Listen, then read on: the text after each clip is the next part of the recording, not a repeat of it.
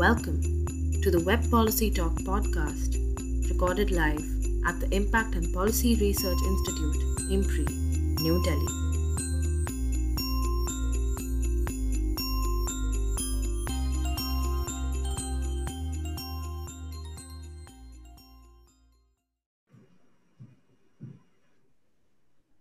Namaste and good morning, everyone. I'm Ritika Gupta, Assistant Director at IMPRI, Impact and Policy Research Institute, Prabhav Evam Niti, Anusandhan Sansthan, Nai Delhi. Extend my heartiest welcome to you all to IMPRI # Web Policy Talk. We are here for a panel discussion on double disaster, COVID and Cyclone, impact and way forward. This discussion is jointly organized by National Institute of Disaster Management, Ministry of Home Affairs, Government of India, in collaboration with Center for Environment, Climate Change and Sustainable Development at IMPRI. I would now like to request Dr. Simi Mehta, who is CEO and Editorial Director at IMPRI, to introduce our eminent panelists further. Ma'am, over to you. Thank you. Thank you, Ritika, and a very good morning to all of you. And I sincerely hope that you, your loved ones, and everyone around you are keeping safe and you are in the best of your health. So today we have gathered for a very important and interesting discussion on double disaster, COVID and cyclone impact and way forward. And this is in the run up to the World Environment Day, which we are celebrating on the 5th. So as all of us know that India has a long coastline, say of over 7,500 kilometers, 7,500 kilometers. And as such, we are no stranger to extreme cyclones.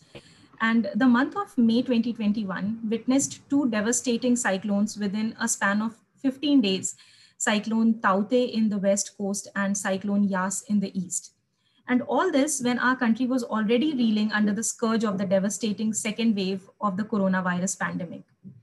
While it is too early to tell the full impact of cyclones Taute and Yas, but going by the basic estimations, the combined losses equal to the tune of around 5 billion US dollars, losses of human lives, large-scale infrastructure damage, power outages, rural homes and agricultural lands being the hardest hit, and basic needs such as drinking water, sanitation, and the like have also been very hard to come by. So there is no doubt that the country has scaled up the early warning systems, which we will know from our esteemed panelists today, through indigenous and also international collaborations. We have also built civic awareness, constructed cyclone shelters, strengthened buildings, and among several other measures that we have undertaken. And as such, we are witnessing quite better preparedness. However, the challenge this time is worsened by the pandemic. It has been a nightmare to ensure physical distancing in the cyclone rehabilitation facilities, where minimum space requirement is approximately 5 square meters while following the COVID-19 protocol. And in the absence of this, for the huge number of evacuees, the threat of contracting the virus becomes imminent.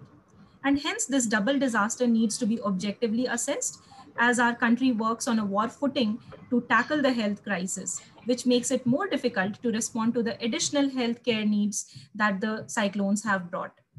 So to understand the implications of the two cyclones, the science behind their intensity, and if and whether we could have been better prepared, and the lessons we can draw from the double disaster, we have gathered today for a very pertinent web policy talk, which is being jointly organized by National Institute of Disaster Management, Ministry of Home Affairs, Government of India, and IMPRI, Impact and Policy Research Institute.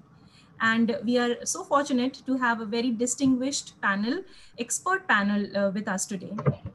The patron of the program is Major General Manoj Kumar Bindal, sir, who has also kindly consented to deliver the keynote address. The convener of the program is Professor Anil Kumar Gupta. He is the head of Environment Climate Disaster Risk Management Division, NIDM. And we have with us Dr. Srija MU. She is hazard analyst, Kerala State Disaster Management Authority in the government of Kerala. We have with us Dr. Roxy Matthew Cole. He's a climate scientist at Indian Institute of Tropical Meteorology in the Ministry of Earth Sciences, Government of India. We have with us Mrs. Sunita Devi. She is scientist at the India Meteorological Department in the Ministry of Earth Sciences, Government of India. And we have with us Dr. Chandrasekhar Bahinipati, sir. He's assistant professor at Indian Institute of Technology, Tirupati, Andhra Pradesh. So I would now like to wish all of you good morning again. And if we can check if Bindal sir is here. Yes, Bindal sir is here. So we can have the presentation first. And welcome, Bindal sir. And I think we can go ahead with the presentation. So we have prepared a short presentation, 5 minutes. Over to you. Has Bindal sir joined? Yes, it looks like. Bindal sir, can you hear us? Yes, now we can see him. Yes, sir. Good morning, sir. Good morning, Professor Anil Gupta. Good morning, sir. I'm sorry for joining late. But no, it's all right, sir. Planning issue. No, sir. Good morning, sir. You are looking quite young, sir, today. that is really good, sir. My barber has to be complimented.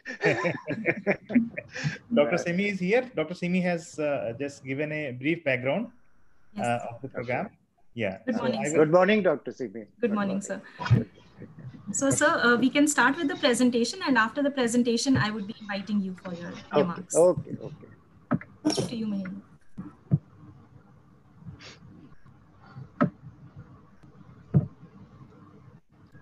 Right, so our team will quickly present the state of the affairs so that we have an enriching discussion. Mahima will do the presentation. Mahima, are you ready? Yes, sir.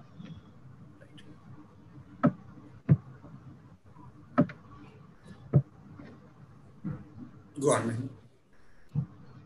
Good morning.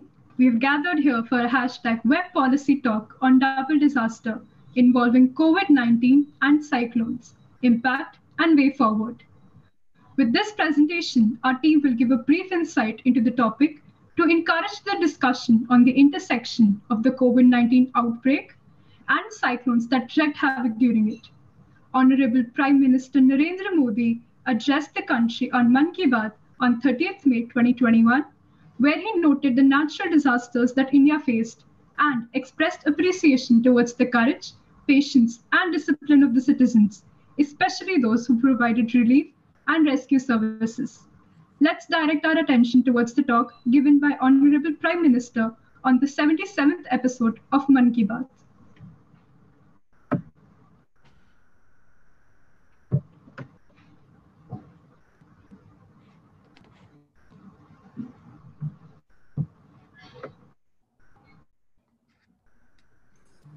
हम देख रहे हैं कि किस प्रकार से नमस्कार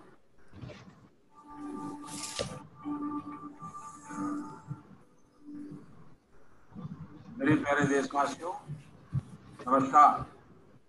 हम देख रहे हैं कि किस प्रकार से देश पूरी ताकत के साथ कोविड-19 के खिलाफ लड़ रहा है।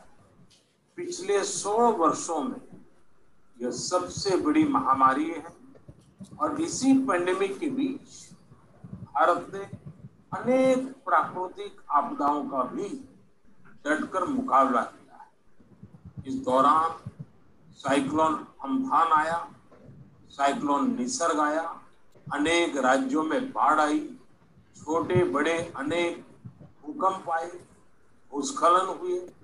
अभी पिछले 10 दिनों में ही देश ने फिर 2 बड़े साइक्लोन का सामना किया। पश्चिमी तट पर साइक्लोन ताउते और पूर्वी कोस्ट पर साइक्लोन यास। इन दोनों चक्रवातों ने कई राज्यों को प्रभावित किया है। देश और देश की जनता इनसे पूरी ताकत से लड़ी और कम से कम जानहानि सुनिश्चित। हम अभी अनुभव करते हैं कि पहले के वर्षों की तुलना में ज्यादा से ज्यादा लोगों की जान बचा पा रहे हैं। विपदा के इस कठिन और असाधारण परिस्थिति में साइक्लोन से प्रभावित हुए सभी राज्यों के लोगों ने जिस प्रकार से साहस का परिचय दिया है, इस संकट की घड़ी में बड़े धैर्य के साथ, अनुशासन के साथ मुकाबला किया है। मैं आदरपूर्वक, हृदयपूर्वक सभी नागरिकों की सराहना करना चाहता हूँ, जिन लोगों ने आगे बढ़ राहत और बचाव के कार्य में हिस्सा लिया। ऐसे सभी लोगों की जितनी सराहना करें उतनी कम है। मैं उन सबको सैल्यूट करता हूँ। केंद्र, राज्य सरकारें और स्थानीय प्रशासन सभी एक साथ मिलकर इस आपदा का सामना करने में जुटे हुए हैं। मैं उन सभी लोगों के प्रति अपनी संवेदना व्यक्त करता हूँ जिन्होंने अपने करीबियों को खोया। हम सभी इस मुश्किल घड़ी में उन लोगों के साथ मजबूती से खड़े हैं जिन्होंने इस आपदा का नुकसान झेला। मेरे प्यारे देशवासियों, चुनौती कितनी ही बड़ी, भारत का विजय का संकल्प भी हमेशा उतना ही बड़ा रहा। देश की सामूहिक शक्ति और हमारे सेवा भाव देश को हर तूफान से बाहर निकाला। हाल के दिनों में हमने देखा है कि कैसे हमारे डॉक्टर्स, नर्सेस और फ्रंटलाइन वॉरियर्स, उन्होंने खुद की चिंता छोड़कर दिन रात काम किया और आज भी। Keeping in line with this, here is a brief introduction to the cyclones that hit India in 2021. Starting as a disturbance in the Arabian Sea, Cyclone Taute intensified and moved northwards on the west coast of India, along the states of Kerala, Karnataka, Goa, and Maharashtra, before reaching Gujarat and Daman and Diu on May 17th, where it made landfall. In addition to the relief services, isolated testing facilities had to be set up, keeping in mind the pandemic. Just after 10 days, a disturbance in the Bay of Bengal formed into the cyclone Yas and moved inland to hit Odisha and West Bengal. The health ministry worked towards ensuring a smooth supply of vaccines and COVID treatment. Both the cyclones brought heavy rainfalls and wind, which damaged houses, crops, electricity poles, boats, uprooted residents and trees, and disrupted traffic and airline functioning. A review meeting was held with the Prime Minister and Chief Ministers of the affected states to formulate long-term solutions to the problem. Keeping in mind that many researchers believe that the destruction of biodiversity creates conditions for new viruses, is this nature's way of telling us to slow down? We pray for the safety and health of the people affected. With this, we look forward to learning more from our distinguished panelists. Jai Hind. Thank you, Mahima. Thank you for that wonderful introduction, and also for reminding all of us about our Honorable Prime Minister's Man Ki Baat. So thank you so much. Now I would, before inviting Major General Manoj Kumar Bindal sir for his keynote address, I would like to introduce him to you. Major General Bindal is the Executive Director of National Institute of Disaster Management. He was commissioned into the Corps of Army Air Defense in December 1985. He is an alumnus of the National Defense Academy, and he is a graduate of the Defense Services Staff College and has attended the prestigious Higher Command course at the Army War College, besides excelling in all other career courses in the Army. During his more than 3 decades of service, he has held important command and staff assignments. He has held all echelons of command within the Air Defense Regiment in diverse theaters. For example, he has commanded an Air Defense Regiment and an Air Defense Brigade in the Kashmir region against the backdrop of counter-insurgency operations. He was the General Officer commanding of the sensitive sub-area in the Northeast. He has been on the staff of a mountain brigade deployed in the counter-insurgency operations in high altitude area, an armored division deployed in the plains, a desert corps, and in the corps headquarters in high altitude areas. Major General Bindal has served as the Provost Marshal in the United Nations mission in Mozambique, where he was deeply involved in the liquidation of the mission. Sir has been the director of the Center for United Nations Peacekeeping, New Delhi. And for 3 years, he was also the secretary of the International Association of Peacekeeping Training Centers. So we are so grateful that we are able to have you this morning, and welcome, and over to you for your keynote address, sir. Thank you so much. So please unmute yourself, please. Can you hear me? Yes, sir. Okay. Thank you, Dr. Simi, for the introduction. And it was a good presentation taken by Mahima Kapoor in a very concise format. And she took us through the journey of various cyclones which have hit during the COVID time. COVID-19 pandemic, as it is, has extended the whole disaster management setup, has extended every government agency to its maximum to work at its peak, for not for a short duration, which we are generally used to in spurts, but for a continued period of months altogether. And then there's a small lull, and again it starts off.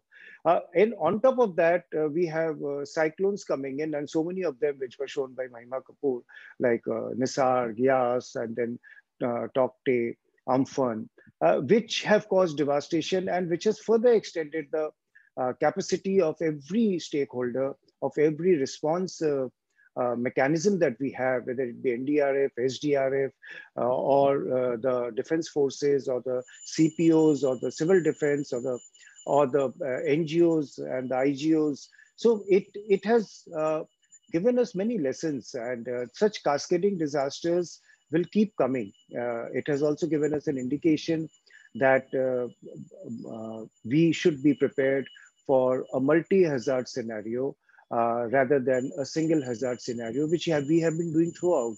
So multi-hazard scenario we have to think of. And a lot of issues came up during this whole exercise in various, while dealing with disaster within a disaster, while fighting another major disaster. So I'll just touch upon a few of them and discuss about them. And in the panel, I'm sure the panelists, they're all esteemed people. They will be clearing our minds, and they will be, we'll have a very fruitful discussion of, so that all the participants are able to go home with a very, very clear understanding. Before that, I would like to thank IMPRI for this program. In the previous program, I was supposed to be there, but due to some issues, I could not join. So I told them next time I'll positively come. So I requested Professor Anil Gupta to delay the thing by 10 minutes because I was held up somewhere. Because since I had promised, I said I will be joining. So I'm very happy to be here, and it's a good collaboration that we are looking for in future. So coming back to the topic, this part I should have said earlier, but I'm saying in between. So coming back to what I was saying, a lot of issues came up during these experiences that India is facing, or the world is facing. In many parts of the world, there is issues like it's not only cyclones, it's landslides, floods, and many other things. So first issue which came up is the last mile connectivity. When we have a cyclone related issue, there the last mile connectivity becomes very important, and it becomes the most important issue and challenging issue for everyone. How to reach each and every person who's likely to get affected by the cyclone and take him to a safe place, to a shelter. And so that was the big challenge, and a lot of studies are being done how to improve the last mile connectivity. A lot of deaths are happening because the last mile connectivity was not ensured, was not proper, and somehow someone was missed out. And connected to this is the social behavioral change that is required among the people. First is what to communicate. Second is to reach the person whom you have to communicate. Third is how to communicate so that the other person accepts it. There are many cases where people have understood the risk. People have understood that they are very, very vulnerable to it. And chances are very likely that they might might become a casualty, but they are not ready to move out. They just don't want to move out. They feel safe in that particular safe environment where they have been living for centuries. So for them, since there are people in coastal areas who have never seen outside their village. Also, it's so surprising when you go to them. The maximum reach that they've gone is to the neighboring village for some marriage or something like that. But they have not seen anything beyond that. So they're so apprehensive and afraid of leaving. So that social and behavioral change is what is, I think, a very, very important factor, which is also related to last mile connectivity, that we have reached the person, but now we have to convince him to follow the instructions for his own safety. The third point that I would like to bring out is public healthcare system. We have seen that the public healthcare system is the best system that can reach out to people because it is funded by government. All interventions by government, the first intervention is through the public healthcare system, not through the private. So the confidence of the people in the public healthcare system needs to be brought up, and it needs to be brought up drastically. So the I'll say energizing, empowering, enhancing, and making the public healthcare system more reachable and more robust, and it should be continued during other times, other non-disastrous time also. We have seen in the TV how so many PHCs in various villages right next to a major town or a metro city are not there. 20 years back it was built, but there's no staff. So I think this is something which needs a total revamp, and this once it is functional, and the deployment of such public healthcare system is given a de novo look, I think it will also help out a great deal in every sort of emergency that is likely to occur, whether it be medical or any other natural hazard. Sharing of info. Sharing of info is a big issue. We have so many NGOs, so many self-help groups, so many IGOs, and so many philanthropists who are working in the field. And they have so much of data. They have so much of data. They have all the segregated data that we can ask for. So that sharing of info, there's no platform. Orissa has gone a big way in bringing them on board. Kerala has gone about it in a very, very big way. And these two states, the response to a hazard, or I'll say a disaster, is at a different level because they have ensured sharing of info. They have brought all these multi-stakeholders on board, and they're taking them along with them. And the government, state government, is not taking them as a competitor, and they're taking them as a friend in distress.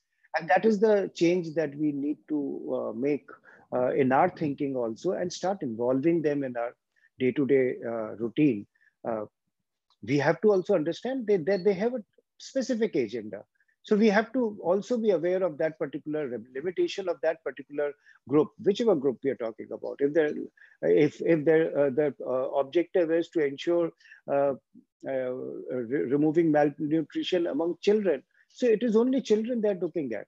Then we should task them, talk to them, coordinate with them accordingly, and at least that part is being looked after. So similarly, every NGO has got a different objective, and once you add up all the objectives, there's a whole picture which is complete. So I think they should be very, very much part of all our planning. Next challenge that came up, leveraging of techniques.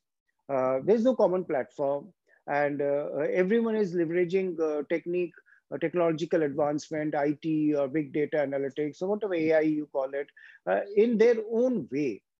And which is effective, and sometimes it is not effective. And many people don't have the wherewithal to leverage technique. They go back to the age-old system of talking on phone or getting a report and then acting on it.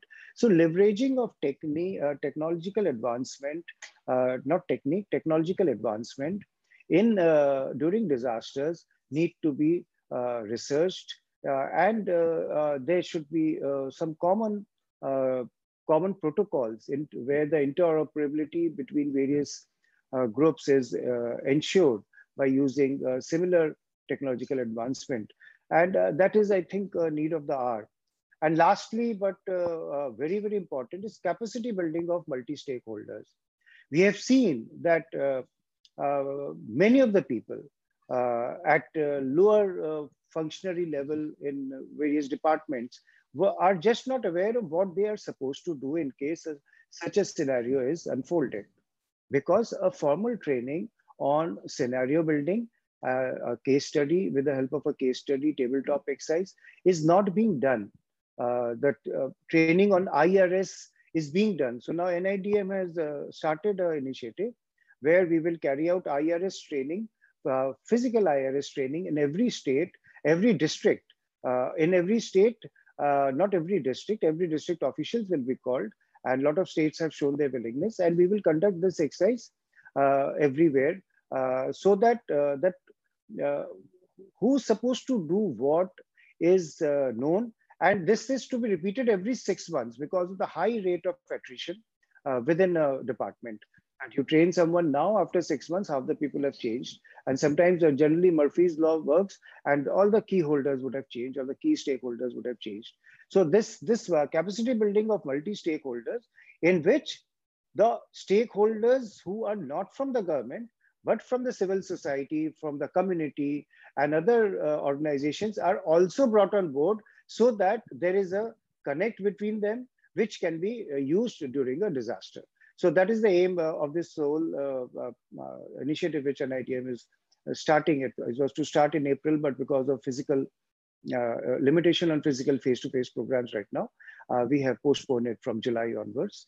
So our aim is in 6 months, we'll finish 36 states and again restart the whole cycle and keep repeating it every 6 months. So with this, I have listed out some challenges that we have seen over the especially with respect to cyclones and COVID both going together, but it also applies to all other disasters which keep happening, like landslides, flooding, or heat wave, which is going on in some places, avalanches, whatever.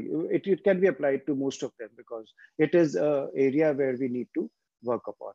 So with this, I finish my address. Thank you so much, and over to you, Dr. Semi. Thank you, sir. Thank you very much for your remarks. And in fact, you have just led the whole discussion rolling for the session to be really fruitful. Thank you so much. It really means a lot for all of us, and for your kind words. Thank you so much. So with this, I would now invite Professor Anil Kumar Gupta for his brief remarks. I would like to introduce Professor Gupta to all of you. Professor Gupta is the head of ECDRM in NIDM. He is a disaster management, disaster mitigation and risk management professional. And he has an expertise in institutional development and international cooperation on areas of disaster management, capacity building, training, planning, governance, risk vulnerability analysis, disaster risk reduction, policy planning, agriculture.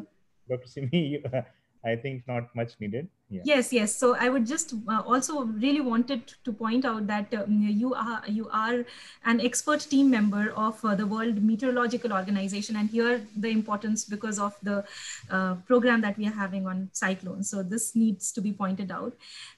You are a team member, expert team member of the WMO Climate Statement of South Asia Core Group member of IUCN Commission on Ecosystem Management. And thank you so much, sir, for joining us, and I welcome you to provide your remarks. Thank you. Thank you, Dr. Simi. Very good morning to all of you, and the Executive Director in IDM, Major General Manoj Kumar Bindal Saab. I was listening to his keynote speech, and I think very important points have emerged from his deliberation, that this period of COVID, which has been actually not only one disaster, but it was a period of complex emergency. Now it is almost 15 months period. And in fact, not only two cyclones, we had faced 4 cyclones total. 2 cyclones in the past year and 2 cyclones this year. If we include Amphan and Nisarga also. So, and in the same way, 2 cyclones plus neck to neck last year also, and this year also, it was like that. And the same way, one was on East Coast and the other was on the other side. So similar kind of setting. But as the keynote speaker also referred to, that this period has also witnessed a number of other disasters.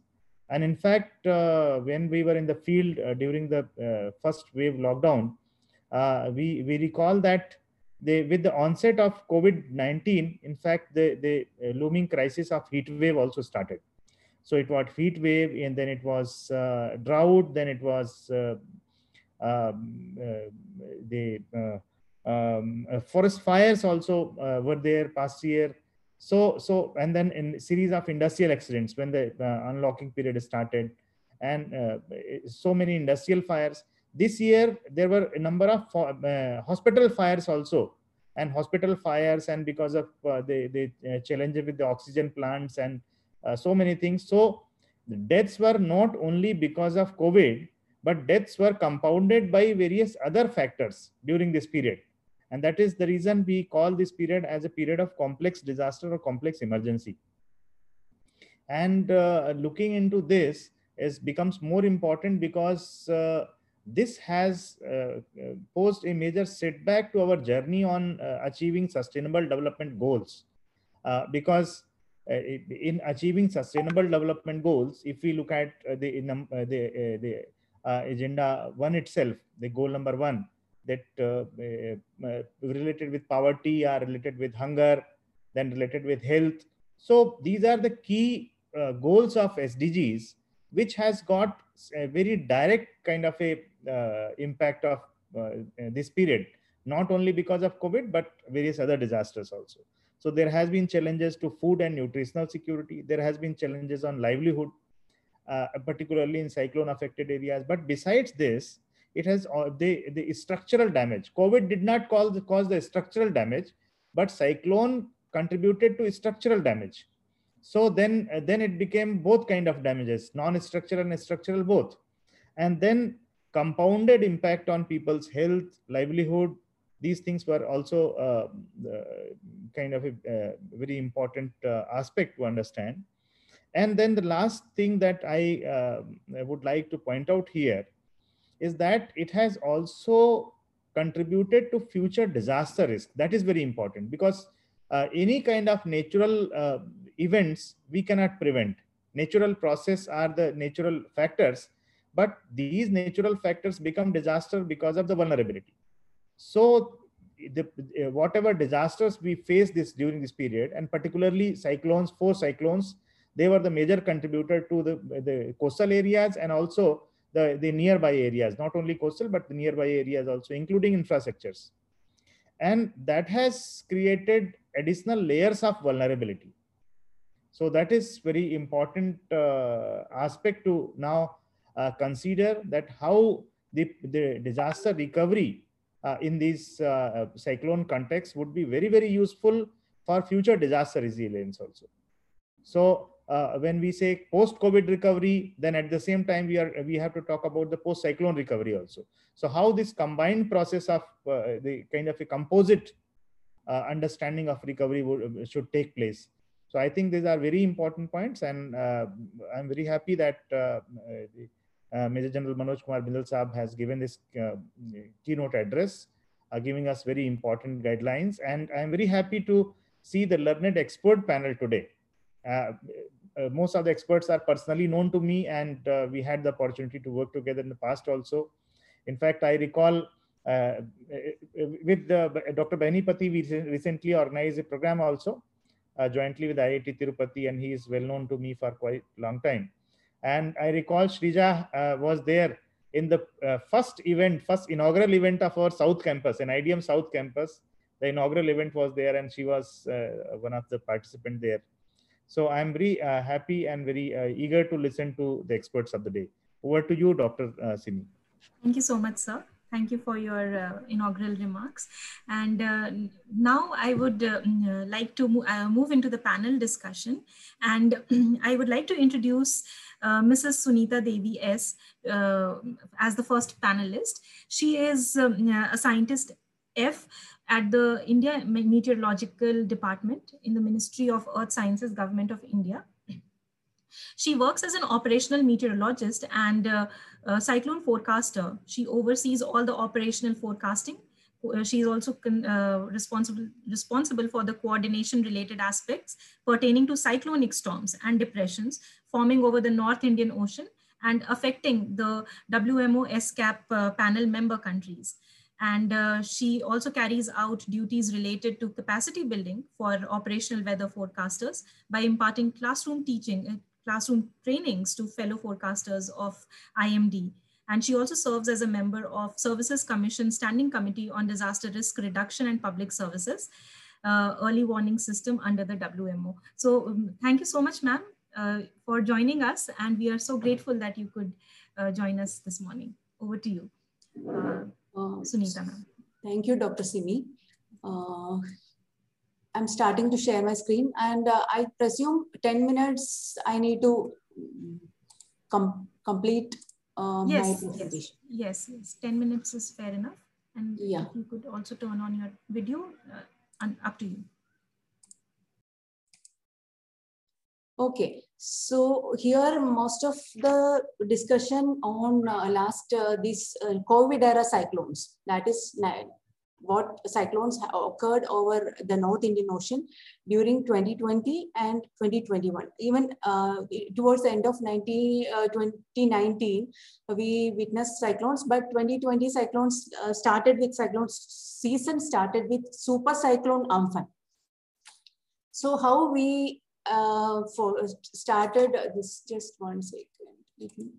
Yeah. How the forecast was given, disseminated, then how the management coordination activities took place. So just before going into that detail, let us have a look at, even before the COVID, it means cyclones were there all along. We do witness cyclones over both Bay of Bengal Basin and Arabian Sea quite often, and frequency is 5 per year. So similarly, we are witnessing even now. And more details I'm not going into, but one point here I just wanted to raise is that there had been a frequency of formation of cyclones more over the Bay of Bengal and less number over the Arabian Sea, somewhat in the ratio 4:1. When 4 cyclones form over the Bay of Bengal, only one will be getting genesis over the Arabian Sea. However, of late, we are witnessing somewhat higher frequency of cyclones over the Arabian Sea as well, mainly attributed to the fact that due to the warming, this frequency is increasing. And at the same time, you can see here, whatever cyclones forming over the Arabian Sea, they have a natural tendency to move in a west-northwestward direction, so that either they will be weakening over the sea itself, not impacting any major land area, or most often it might be crossing Oman coast or to the south, Yemen coast, like this. This factor also now of late, during these past 2 years especially, we have seen a change, that is 2 cyclones like the severe cyclone Nisarga formed in 2020, and the cyclone Toti formed last week over the Arabian Sea. Both influenced, both had made landfall along the west coast. So this was another major part I entered.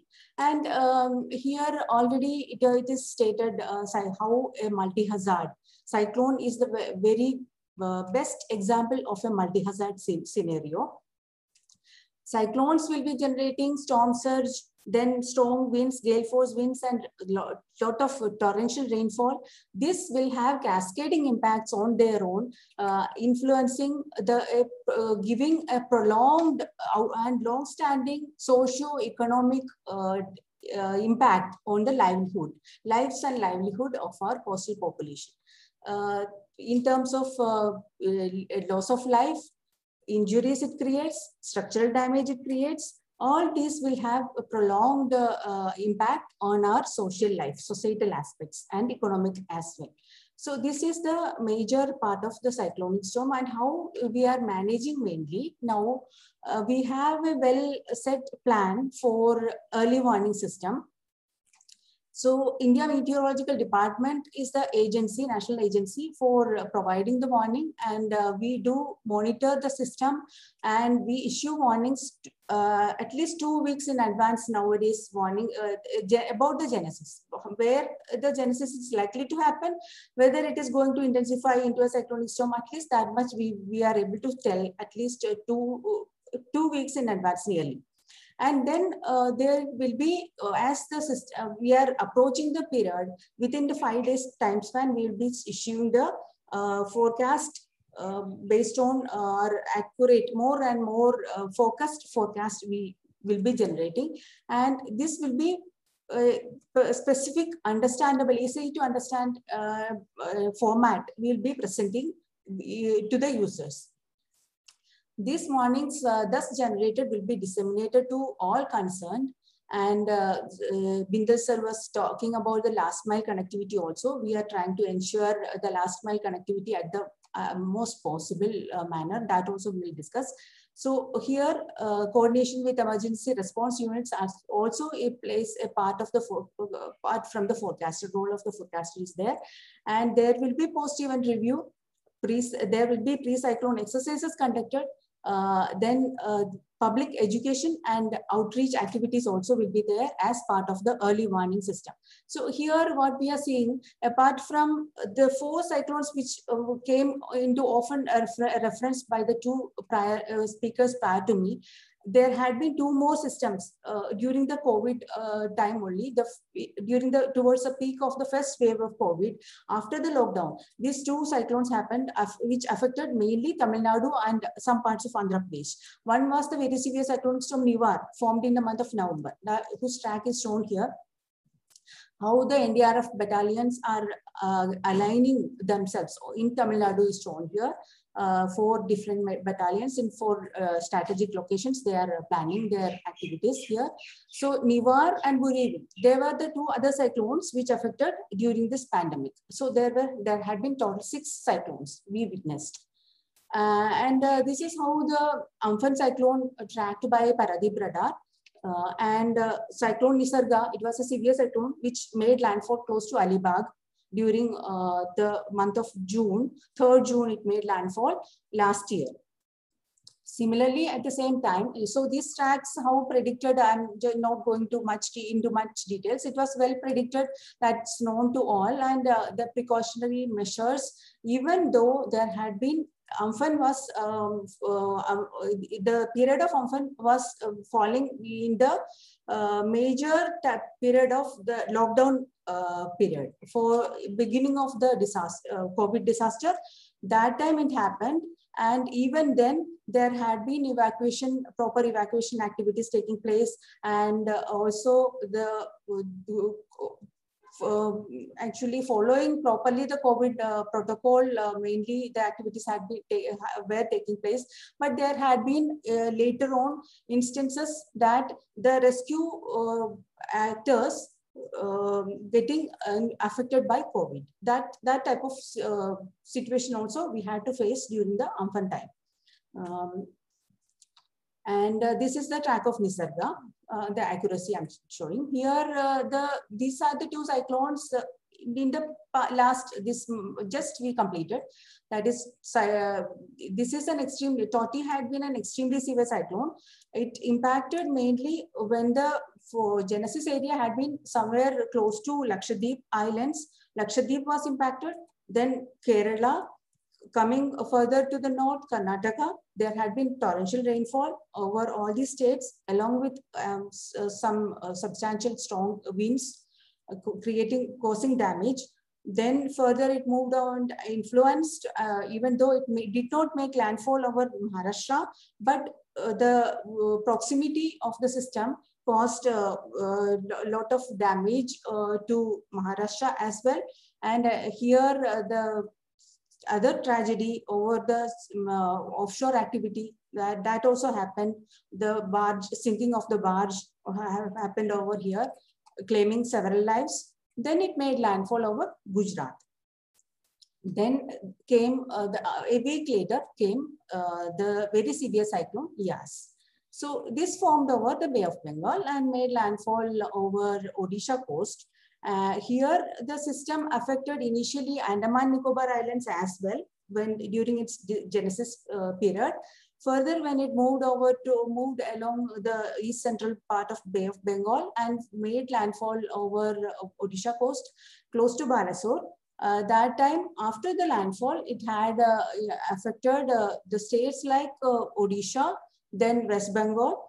These two were the states majorly affected. Further, moving inland, it had affected Jharkhand as well. So Jharkhand and Bihar also some damages encountered out of the system. And from Toti, what happened, actually after landfall also system maintained the intensity of a cyclonic storm for some 12 hours further.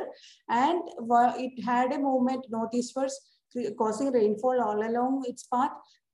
Some strong winds also, thereby creating damage to the standing crops over these regions, including Gujarat. Gujarat, several mango orchards suffered a lot of damage. Further into Rajasthan, Rajasthan also there had been some standing crop damages and some other damages. So like this, these two systems happened during May 2021. 22. These are the tracks. Just to have a look at, I'm showing here how extremely severe cyclone Tote moved and how the very severe cyclone Yas moved. And between these two cyclones, there had been some difference in the sense that while Tote was strong in terms of wind, it caused. There had been the damage associated with the winds had been quite large. But as far as Yas is concerned, there had been a lot of rainfall. These are the rainfall amounts shown here on day by day. That is on the prior day of landfall, some 28 centimeter rainfall had been reported by Chandbali in Bhadrak district in Odisha. Rainfall continued even after landfall for one more day. So there had been extremely heavy rainfall, and out of which there had, despite on this full moon day also coincided with this. So the storm tide was slightly aggravated, creating damage to West Bengal. A few of the districts, East Medinipur, like districts in West Bengal as well.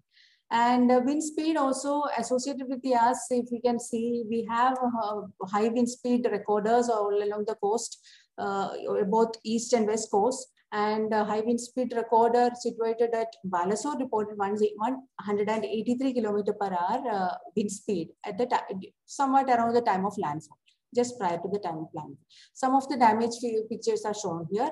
No need to spend much time in this. And regarding the warning dissemination part, we are making use of at present whatever available technology, including social media platforms, which serve as a very good handy tool for dissemination. So there are mobile apps developed for the purpose. So all these available means are made use of, along with the common alert protocol developed by NDMA, the GMAS developed by World Meteorological Organization. All these are made use of for dissemination, warning dissemination, and our last mile connectivity assurance for the deep sea area, that is still a concern, but via Gagan and Navik, that also is being attempted to resolve. So here about the reliability of the forecast of the National Met Agency, I'm just showing here a few of the slides. This is quite important to note that we have achieved a remarkable accuracy in terms of landfall prediction, intensity prediction. Landfall prediction is of the order of some error. If the average error had been 72 kilometer. So almost in a near pinpointed manner, we are able to forecast. This is quite important in the COVID type of pandemic period.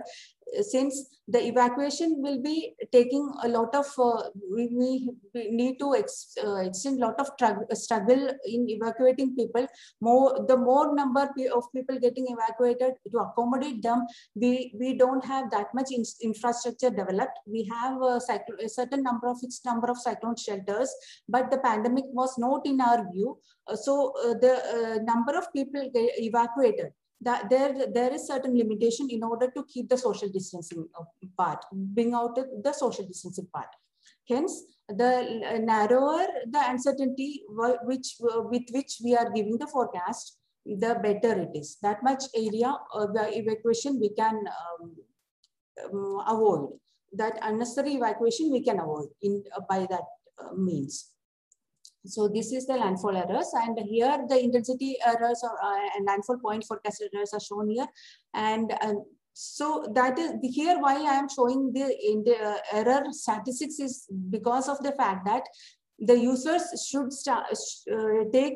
believe in this forecast, believe in the forecast of issued by IMD, and not to go with the rumors or any half-cooked information which is made available very easily via social media platforms, blogs, etc. People will tend to give wrong information. That also will be adding to our mismanagement. In the difficult situation, managing the cyclone is a very difficult in this pandemic period. At the same time, if rumors are adding to it, then it will become quite unhandy, very difficult to manage. So that is why not to believe any rumors, believe in the national agency who is capable of giving the forecast. That's why I showed this. And our responsibility anyway, it is already known to all. So I am not reiterating this.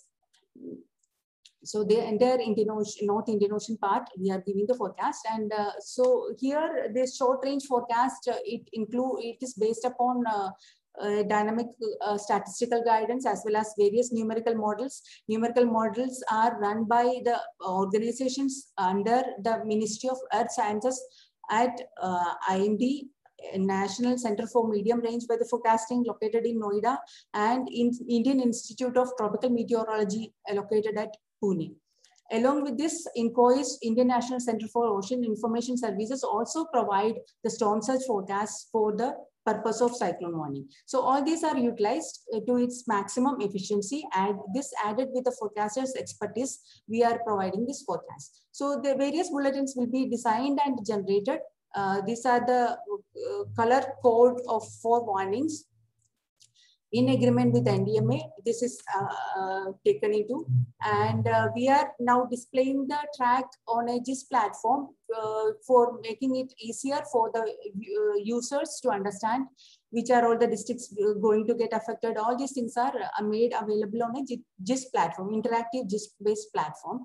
And impact-based forecast, earlier we used to do on the basis of past disaster, past impacts which occurred in association with the cyclone. But however, now we are switching over to dynamic impact-based forecast with the help of a project taken up by NDMA in collaboration with IMD. So here they have developed a tool, dynamic tool called WebDCR, a web-based dynamic composite risk atlas decision support system tool for assessing the impact. So if, as and when IMD predicts the track of the system, this tool, this track will be fed into this tool. This tool will have in its inbuilt means all data, 2011 census data is fed into this, and infrastructure which are available, all are fed into this. So this data is available. This model will be running and providing the probable impact scenario, generating the impact scenario. This will be aiding the disaster managers in turn to plan for this particular impending disaster. So this is the, just to conclude what we are planning. In future we need to look into further into improving the forecast in terms of physics, dynamics first of all, our observational capability will be enhancing still further.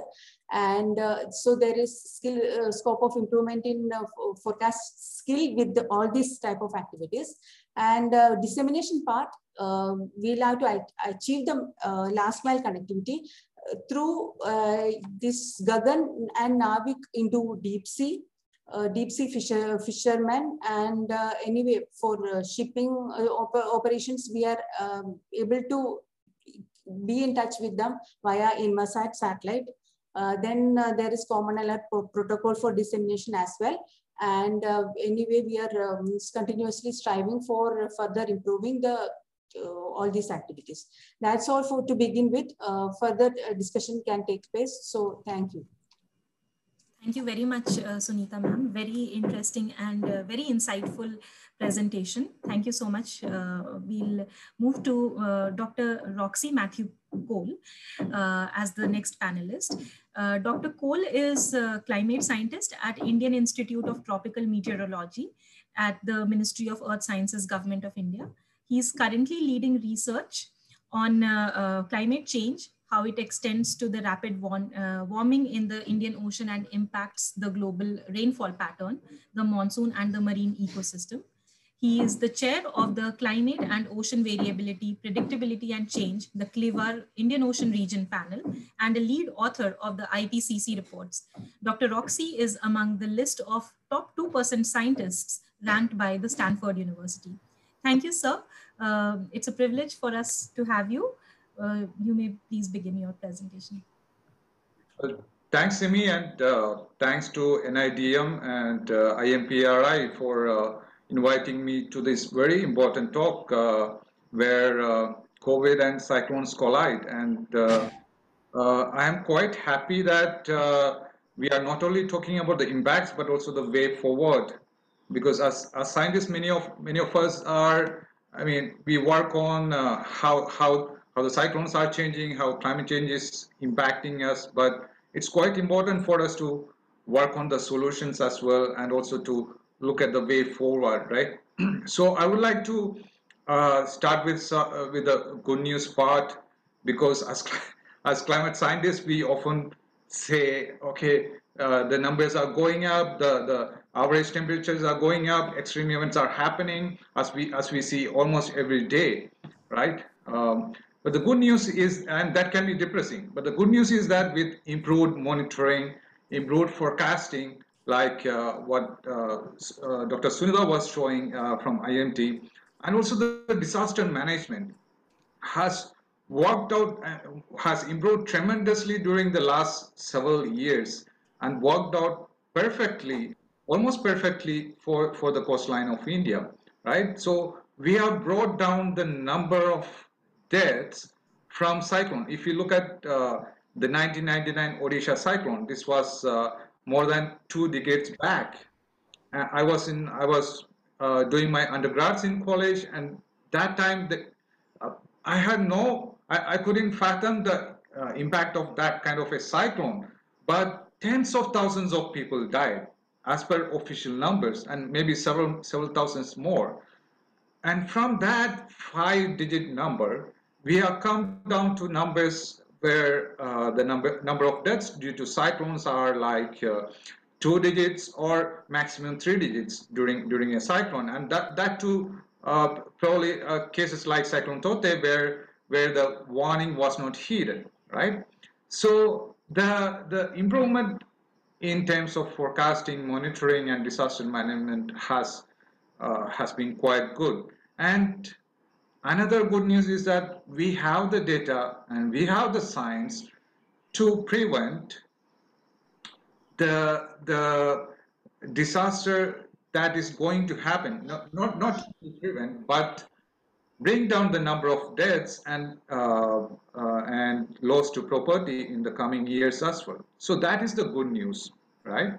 And but if you talk about climate change, there are several more challenges that are coming up in terms of cyclones as well, in terms of extreme weather events over India. And that's what I would like to talk about here. And that's where it is quite important that we share data and technology, like the Major General Bindal was talking in the start about sharing data and technologies between different departments. So that is quite important. And I will also talk about compound events where multiple extremes work together in a climate change scenario. And that's what Professor Anil was talking about in one of his starting discussion, right? So COVID and climate change, if you look at the curves, we know that, or we hope, we are expecting that COVID is working on different waves, and with proper action, we can flatten the curve and bring down the number of COVID cases. But if you look at climate change, this is not a curve that will come down in our lifetime or in our children's lifetime or even our grandchildren's lifetime. The maximum we can do is to flatten that curve or to stop it from accelerating further. I would like to show that, give a visualization of that scenario. Let me just share my screen. I guess you can see.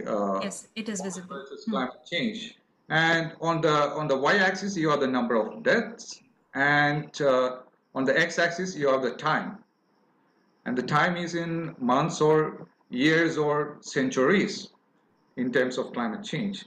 So maybe COVID might peak, or we have already seen several peaks, 2 peaks, and maybe the third wave is coming as well. Maybe the third wave can coincide with the cyclones in the next year. We don't know, or in the post-monsoon season, as we have 6 months more time.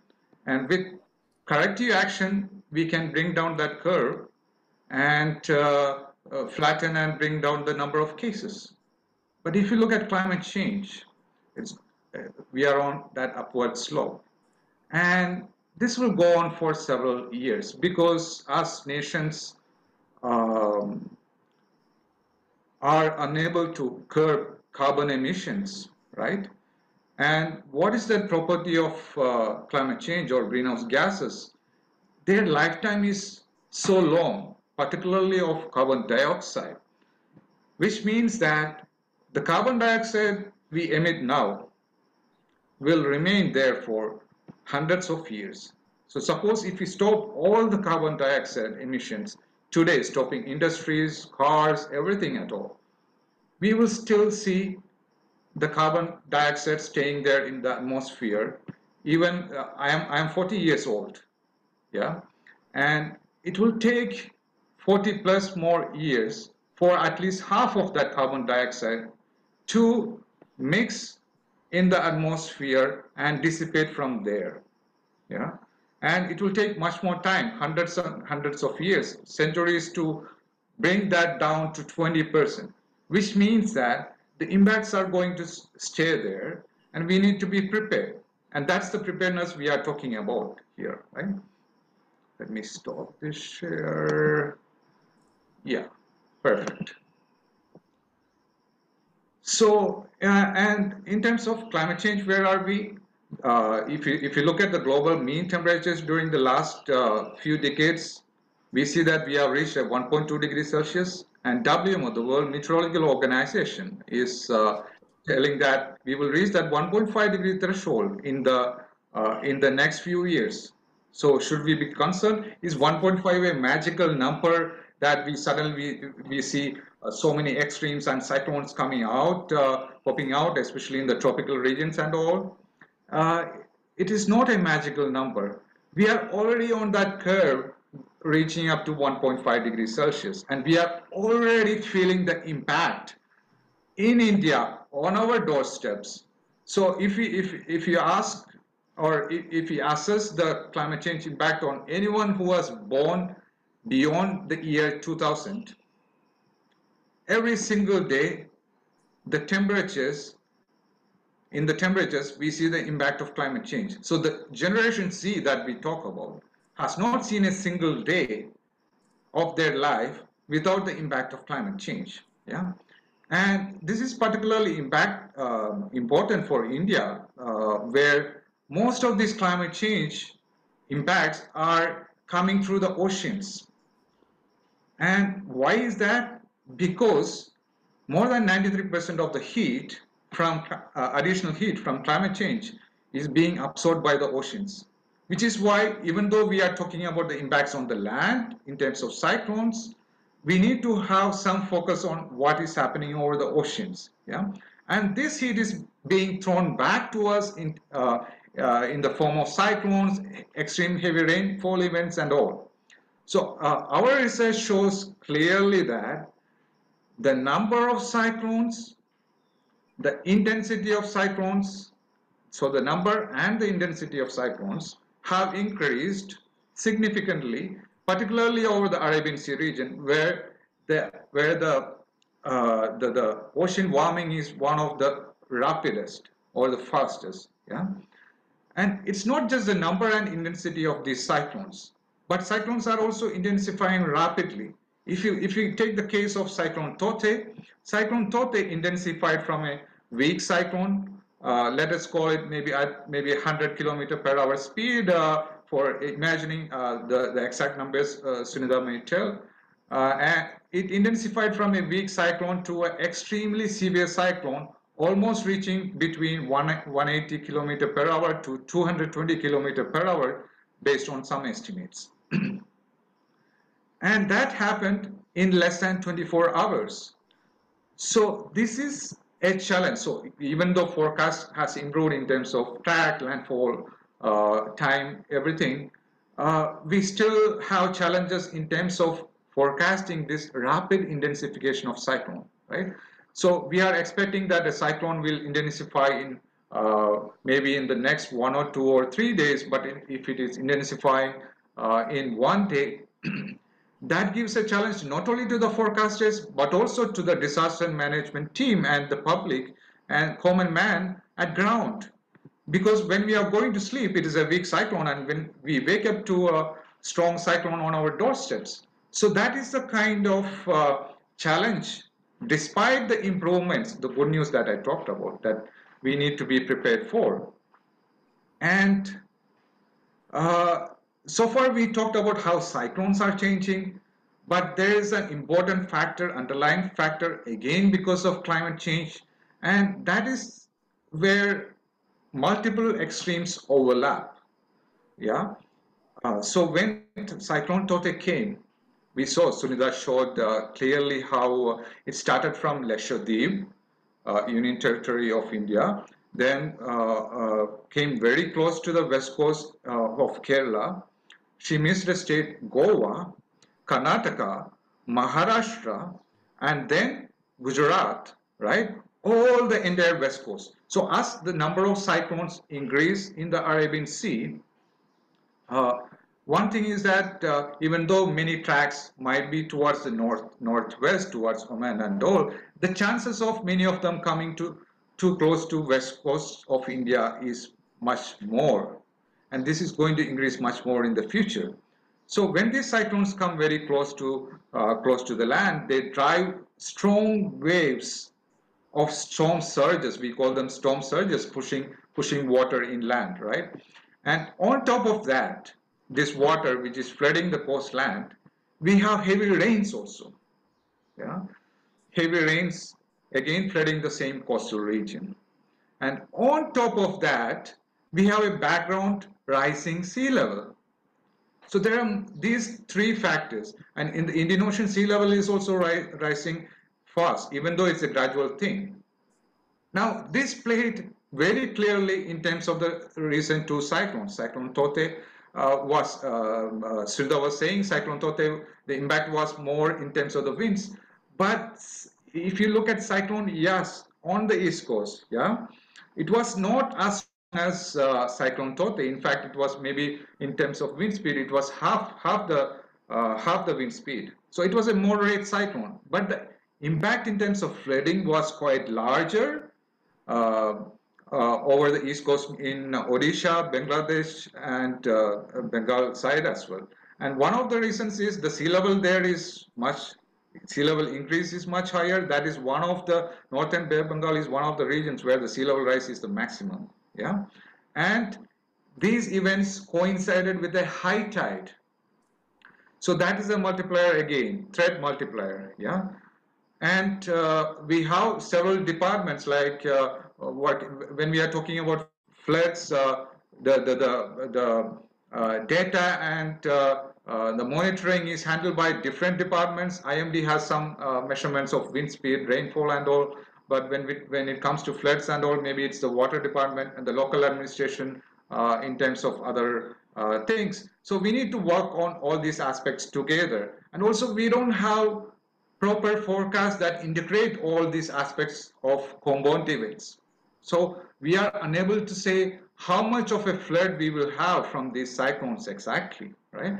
So that is the future we have to prepare for, because future, as I said, this climate change peak, it is yet to peak. Maybe it will peak when I am old, when I am 80 years old. And as we saw in terms of COVID, it is the elderly that is most affected, right?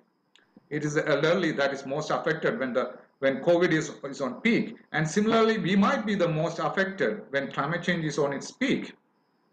And another factor we have to consider when talking about coastline, and do I have 2 more minutes? I just need 2 more minutes. Yes, yes. Perfect. Yeah. So another thing to account is many times we account for weather, disasters, everything. But another thing to account for future is the population. Yeah. And the coastal population is going to tremendously increase. Today, Mumbai's population is, I'm giving an example, is around 21 million. Yeah. In 2050, Mumbai's population will be how much? 42 million, double numbers, 21 to 42 million.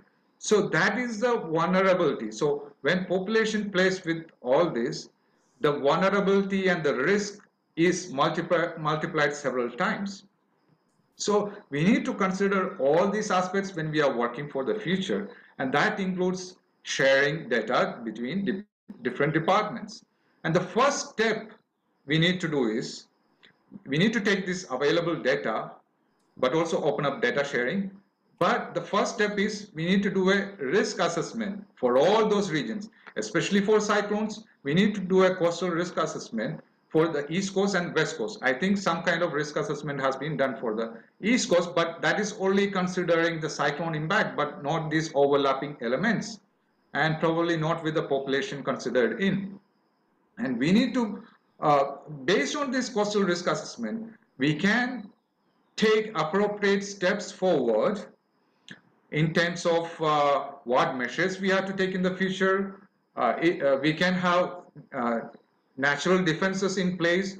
So I have been talking about how mangroves used to work excellently for the West Coast and East Coast. Even we saw that working out in Sundarbans last year. So they have a nice way of reducing the impact of strong winds, and again they will regenerate the next year. Yeah. So the West Coast like Gujarat, Maharashtra, Goa, Karnataka, Kerala, all these had mangroves and floodplains which have been degraded and lost completely. And if that was there, some of the biodiversity that we lost in, like in Gujarat, so many birds killed, so many, I think the lions were also affected in the Gir forest. We could have saved them. So that we need to work on that coastal risk assessment and have both natural and artificial defenses. And maybe we might need to rehabilitate these people also from very high risk regions near to the coast. We need early warning systems in place which include all these aspects, overlapping aspects, and we need women empowerment also. So I'm happy that there are women in this panel discussing both on the climate aspects and the disaster management aspects. So one thing INCOIS is the center at Hyderabad on ocean observations. What their one of their reports shown is that women are more aware of the disasters, especially when we talk about fisher folks. When the fishermen go out into the sea, the women are able to look into the forecasts and warnings and monitoring the numbers and alert their people in the sea on when cyclones are expected or heavy rains and winds are expected. So there are many ways we can work together, and if you have that in place, if you have that future plan in place, we can have a resilient coastline, we can have a resilient India. Yeah, that is the message I have to say, and we can talk more as this discussion unravels. Thank you. Thanks. Thank you. Thank you. Excellent, sir. Thank you so much for clearly explaining, and in very simple terms, but very difficult concepts also, on the overlapping elements of so many natural disasters. So really thankful to you.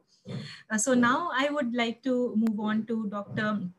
Srija M. Unni.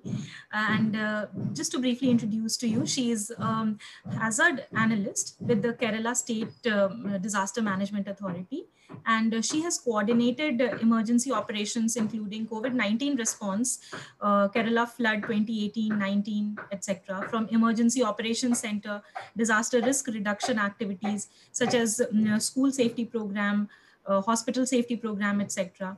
Dr. Srija has also worked with the Maharashtra State Disaster Management Authority, also with the District Disaster Management Authority in Thane district, and was also responsible for the preparation of the Thane District Disaster Management Plan. And she was also involved in the Tata Institute of Social Sciences project on Nepal earthquake relief, and conducted rapid need assessment for the survivors of the Dhading district of Nepal by identifying vulnerable population such as widows, differently abled people. So thank you so much, ma'am, for joining us, and we look forward to hearing from you. Over to you. Thank you. Can I share my screen? Please do.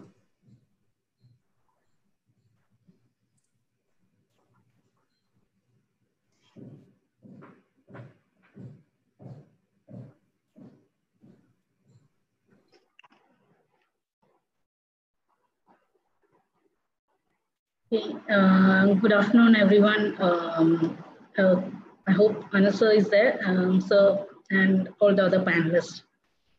And thank you, NIDM and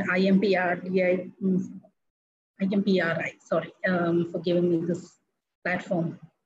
So I would like to, because I'm a disaster management professional, I would like to analyze it in a disaster management point of view.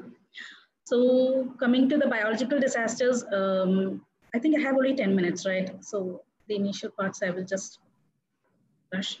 So biological disasters, NIDM is the first organization in India. In 2008 itself, NIDM has given a guidelines for managing biological disasters. And they have given a clear guidelines on what is a biological disaster.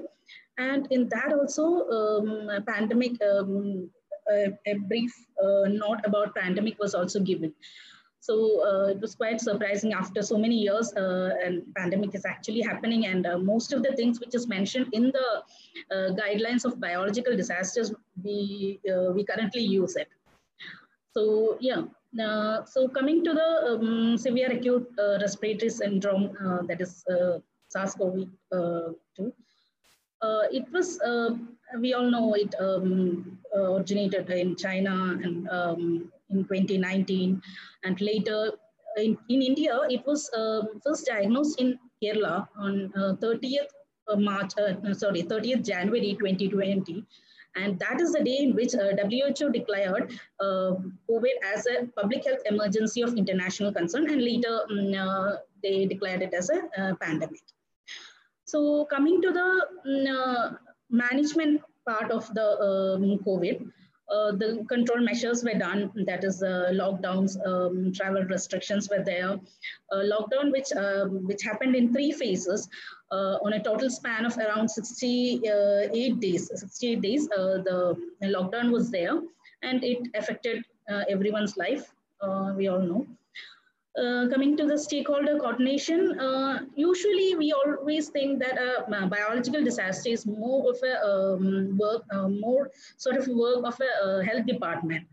But coming to the pandemic, this is the first situation in which all the other departments, including labor department or civil supplies department or the transportation department was having a huge role in managing this biological disaster.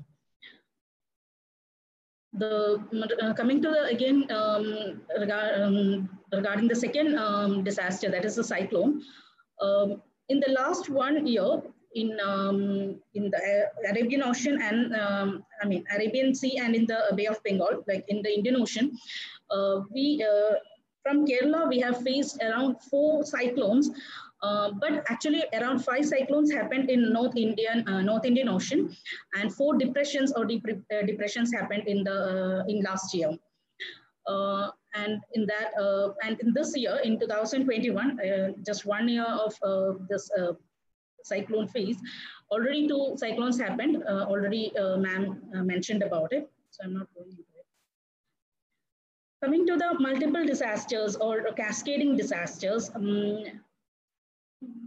usually it will be like 2 disasters happening or 2 hazards happening in a linear phase, that is a COVID and an industrial accident or COVID or a cyclone happening simultaneously. But when these 2 disasters happen simultaneously, its cascading impact is huge. And the primary disaster, that is the COVID, and the second one, that is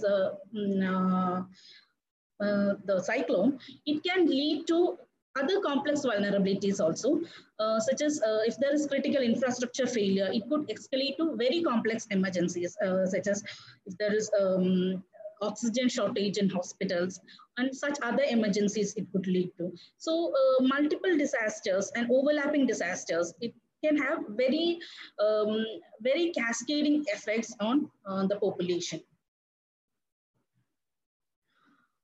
Coming to the risk drivers, we all know the vulnerabilities, different vulnerabilities of disasters.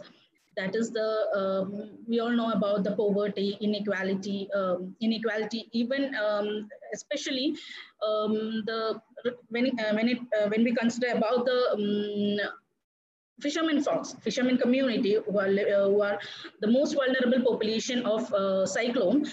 They will be they are living along the coastline, so definitely their livelihood, their life is impacted, are at risk during a cyclone.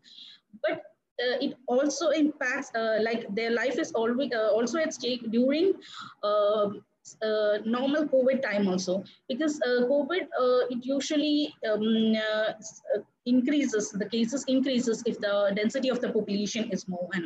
So usually the fishermen folks, due to various reasons, they will be densely populated, they'll be living in densely populated area. So definitely these are risk drivers, both for the cyclones as well as for the COVID cases. Climate change, already sir has mentioned about it. Unsustainable development, improper use of land, land use, that have a very serious impact on, have a very big risk element on the cyclones. Then I have already mentioned about the population density, inadequate healthcare system. Already the healthcare system in India, we all know there are not sufficient beds for the patients, for the population. There are not sufficient doctors or other supporting staffs. And with the new rising COVID situations or other disasters, the healthcare system are at their surge capacity. They are at their maximum capacity. And if there is a cascading disaster or multiple disasters happening, the total healthcare system could collapse. So that is one thing, one of the major risk drivers in case of for cyclone and COVID. Also, when it comes to multiple hazards, we can think about the inadequate preparedness. in 2020, last year, Kerala State Disaster Management Authority have prepared an orange book, which is a guidance book which for every stakeholder departments for managing monsoon or cyclone related if there is any emergency need. But even though it was there that initially we had this four types of camps in which the people could be accommodated if they have to be shifted from their houses. First one was for the general public. The second one was for adults. The elderly people who are more vulnerable to COVID situations. So the second type of camp was for the elderly population. Then the third type of camp was for the people who were at quarantine, but who are not diagnosed or who are not having any kind of symptoms. And the fourth type of camps were for people who are having COVID symptoms, but are not tested positive. So these four types of camps we have established and we collected data, but later we understood that we didn't get enough time to train, or the people who are at the ground who actually have to do the work, they were not sufficiently trained to carry out it in the same manner. So all this, even though the preparedness are happening at a state level, it may not penetrate to a deeper level. So that is the thing I want to show in the inadequate preparedness thing. Then the lack of capacity building and training initiatives, usually before the monsoon or before the cyclone seasons, there will be a capacity building or training activities which will be happening at district level or state level. But due to various reasons, including COVID, because last year it was mostly lockdown, and every department officials were busy with those things. So proper capacity building and training activities were not done. Couldn't be done. I'm not saying talking about Kerala alone, but that was the situation in most part of the country. Then the burnout of the frontline workers. The frontline workers who are working since even before diagnosing COVID. That is when COVID cases were reported in China in the beginning of January. Yes, in the beginning of January. That time itself, the Kerala State Disaster Management Authority and also the health department were actively checking for patients, people who are coming from China. And we're testing them actively. So that is why on 30th, the very first case could be identified and could be isolated and treated. But since then, that is from the January, the frontline workers are continuously working. And it's like a tremendous work. Not only the health department, I'm not talking only about the health department, but also the police, the fire and safety officials, or the revenue staff, labor department, the migrant labor movement, laborers were moving from Kerala or from metro cities also. They were moving back to the rural areas. So all the frontline workers were working tirelessly, and and most of them, what happens is that by the time an emergency, such a phase comes, most of them were burned out. And also there was stigma associated. I'm not very sure about how much it is there, because last year we had a aircraft accident, and the people who are the victims were saved by people who were living nearby the airport. So I'm not saying that always there's stigma associated with rescue activity, but still we always have this doubt that whether the victims are COVID positive, whether we can save them without the PPE kit. So all these kinds of fear are still there with all of us. So, and coming to the impact of these double disasters, physical impact, we all know I'm talking about mostly about the cyclones and how it is impacting along with COVID, it is impacting. So regarding the physical impact, there are around 10% of the hospitals in India are in flood-prone areas. So if there is a storm surge or if there is a heavy flooding, these hospitals need to be evacuated, and it's not a very easy task, especially when the patients are in ventilator or they need oxygen supply. So that is a very that physical impact or that vulnerability or that risk element is very huge. And regarding other physical impacts includes the disruption of the roads or bridges due to cyclones. If there is a disruption in the roads, definitely the transportation of the patients and also transportation of essential food items or PPE kits or everything will be disrupted due to these physical impacts. I'm not taking too much time because I think, can I talk for some more time? Like yes, please. Yes, fine.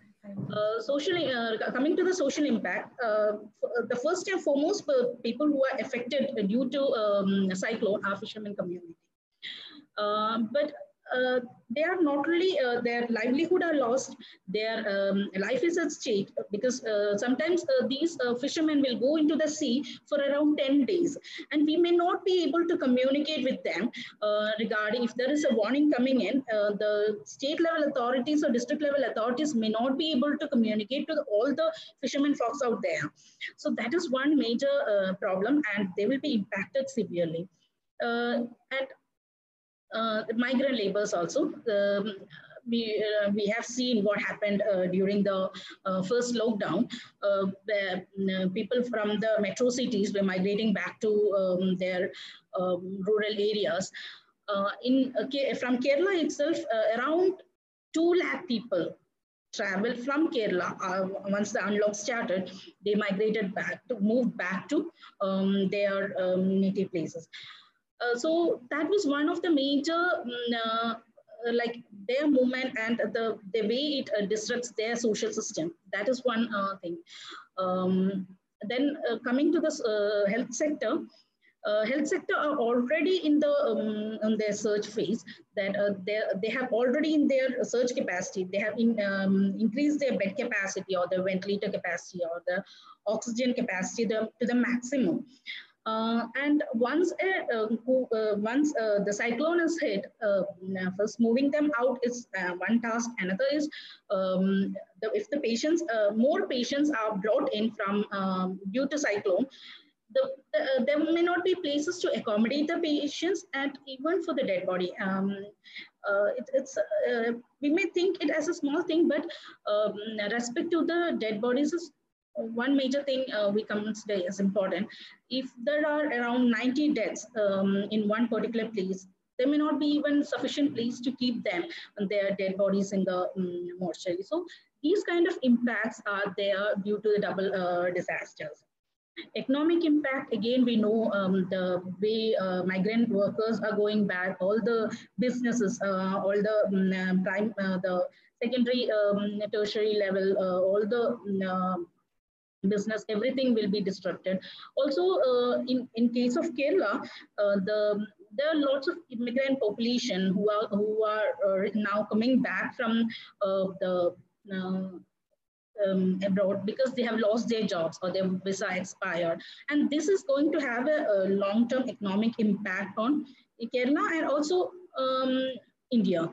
So coming to the psychosocial impact, we all know children are the worst affected community right now because their education for the last 1 year, they were not going to school, and more than that, the exams are getting postponed regular, they don't know when it's going to happen. So it's going to have tremendous psychosocial impact on them. So these are the things I can tell fast, and other things we can discuss during the panel discussion. Sure, so, thank you, ma'am. Thank you. I'm not going into the way forward because I think there is another 3 minutes. Yes. Yes. Thank you. So, thank you. You have really pointed out the impact of the double disasters, and especially because you have also worked upon the implications of such disasters in the in the Nepal earthquake and upon the vulnerable population. So definitely your views are really insightful. So now we'll come to the academic assessment, and especially from someone who belongs to Odisha, which has been one of the badly hit states by YAS, Dr. Chandrasekhar Bahinipati sir. He's an assistant professor at the Indian Institute of Technology, Tirupati, Andhra Pradesh. And his major research interests are on climate change economics, behavioral economics, natural resource management, and development economics. And he, in all these areas, he has published extensively in research journals like Food Security, Land Use Policy, Climate and Development, and so on. And previously, he has carried out several research projects that have been sponsored by the ICSSR, Sandy Asia Pacific Network for Global Change Research, International Institute of Environment and Development, GIZ India. And he is currently also involved in various projects related to climate change adaptation, household energy loss and damage assessment, COVID-19 sponsored COVID-19 sponsored by ICSSR for Institute for Global Environmental Strategies, OECD, etc. So it is very pertinent that your views are incorporated as we discuss this double disasters. So thank you for joining us, and thank you for listening to all the panelists so patiently. And I think you have enough room to speak to present your to make your remarks. Sir, over to you. Sir, please unmute, please. Yeah, thank you, Simi. So am I audible? Yes, you are, sir. Okay, let me share my screen.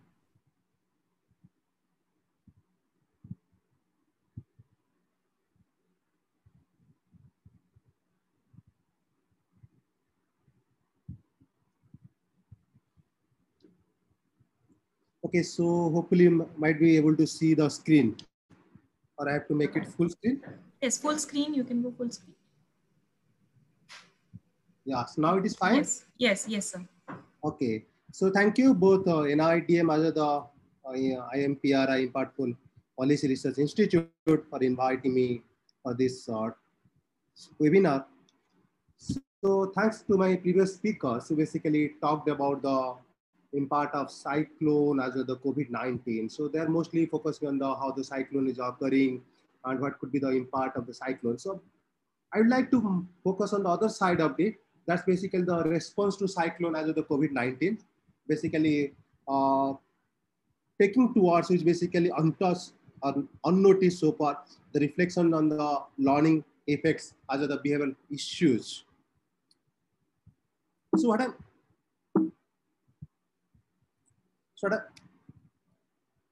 this could be the structure of my presentation. I'll take you to the introduction, cyclone storms. Then I could talk about the COVID-19 and behavioral issues and concluding remarks. So I've taken some part of the presentation from my recent work, which is basically ongoing with my two research students, basically Dinamani Biswal and Monalisa Singh.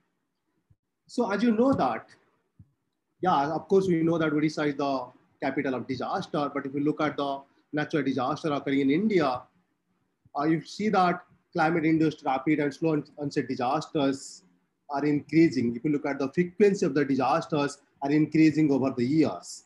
And you look at the reported statistics basically given by the Disaster Management Authority or the Revenue and Disaster Management Department or the government agencies or the international agencies, basically you'll notice that few economic and non-economic loss and damages are reported. Still, we are not recognizing, there's many non-economic loss and damages are not reported, unnoticed. So that's here the question is that the figure we're getting at the end in terms of rupiah, either it could be lakh, billion or crore, but there is still an underestimated figure because still we are not able to recognize or not able to notice or not able to report so many non-economic loss and damage indicators, even few economic indicators also. So given that limitation, if you look at that, okay, what could be the economic loss from the various natural disasters? So an economic loss is around $55.62 billion from natural disasters from 1964 to 2012, which could be on an average $1.2 billion per year. So if you look at over the years, what is happening? So 1970s was around 2.92 billion, but it's increased to 5.92 billion in 1980s, US dollar 18.41 billion in 1990s, and US dollar 23.74 billion in 2000. But flood and cyclone are the major disasters. Now we're talking more on the cyclone and flood and cyclone. But on the cyclone, if you look at the total amount of loss from the natural disasters, what could be the share of the cyclone? It could be 21%. But please remember that this could be much higher. Most often, recently, of late, we are reporting the economic loss and damage figures. If you go back 1960s and 1970s and 1980s, most of the disasters, you'll find that the economic loss and damage figures are not reported. That could be the another reason. That's why we are getting the less. Let me mention that in case of drought, you'll get a very less share because that's not reported. So if you look at the impact from the natural disaster, my right hand side, you'll see that there's increasing trend from natural disaster as well as the cyclonic storms. Okay, it shows that, clearly shows that, yes, the impact from this economic impact from the cyclones are increasing over the years. But for me, the confusing and the surprising part of it, if you look at the figures, 3 figures in the down, which basically I have taken from the Odisha. Look at the first figure, the reported economic loss and damages, which is increasing. See, there is a kind of belief that suppose economic loss and damages are increasing. General belief that, okay, suppose there is a super cyclone, you'll get a more amount of loss and damage. Suppose there is a very less, suppose there is a depression or cyclone storm with less intensity, you'll have a less economic loss and damages. It shows that suppose the economic loss and damages are high, and means that intensity is high. Intensity from that disaster is high. It is expected that we should lose more lives. But if you look at the middle second figure, the middle one, the ratio of lives lost reported to economic loss and damages is declining. It could be not surprising to me. So I was looking at that. So why it is happening? If you look at the third figure, the reported people affected is increased. It's not increasing. It's just not increasing significantly like the economic damage. I was looking at this. What is happening?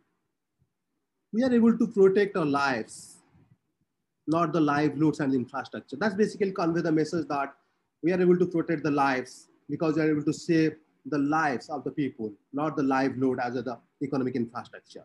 So that is happening in the state of Odisha, in addition to other states. That's why the government of Odisha is claiming for the last 4 or 5 disasters that that is the no casualty.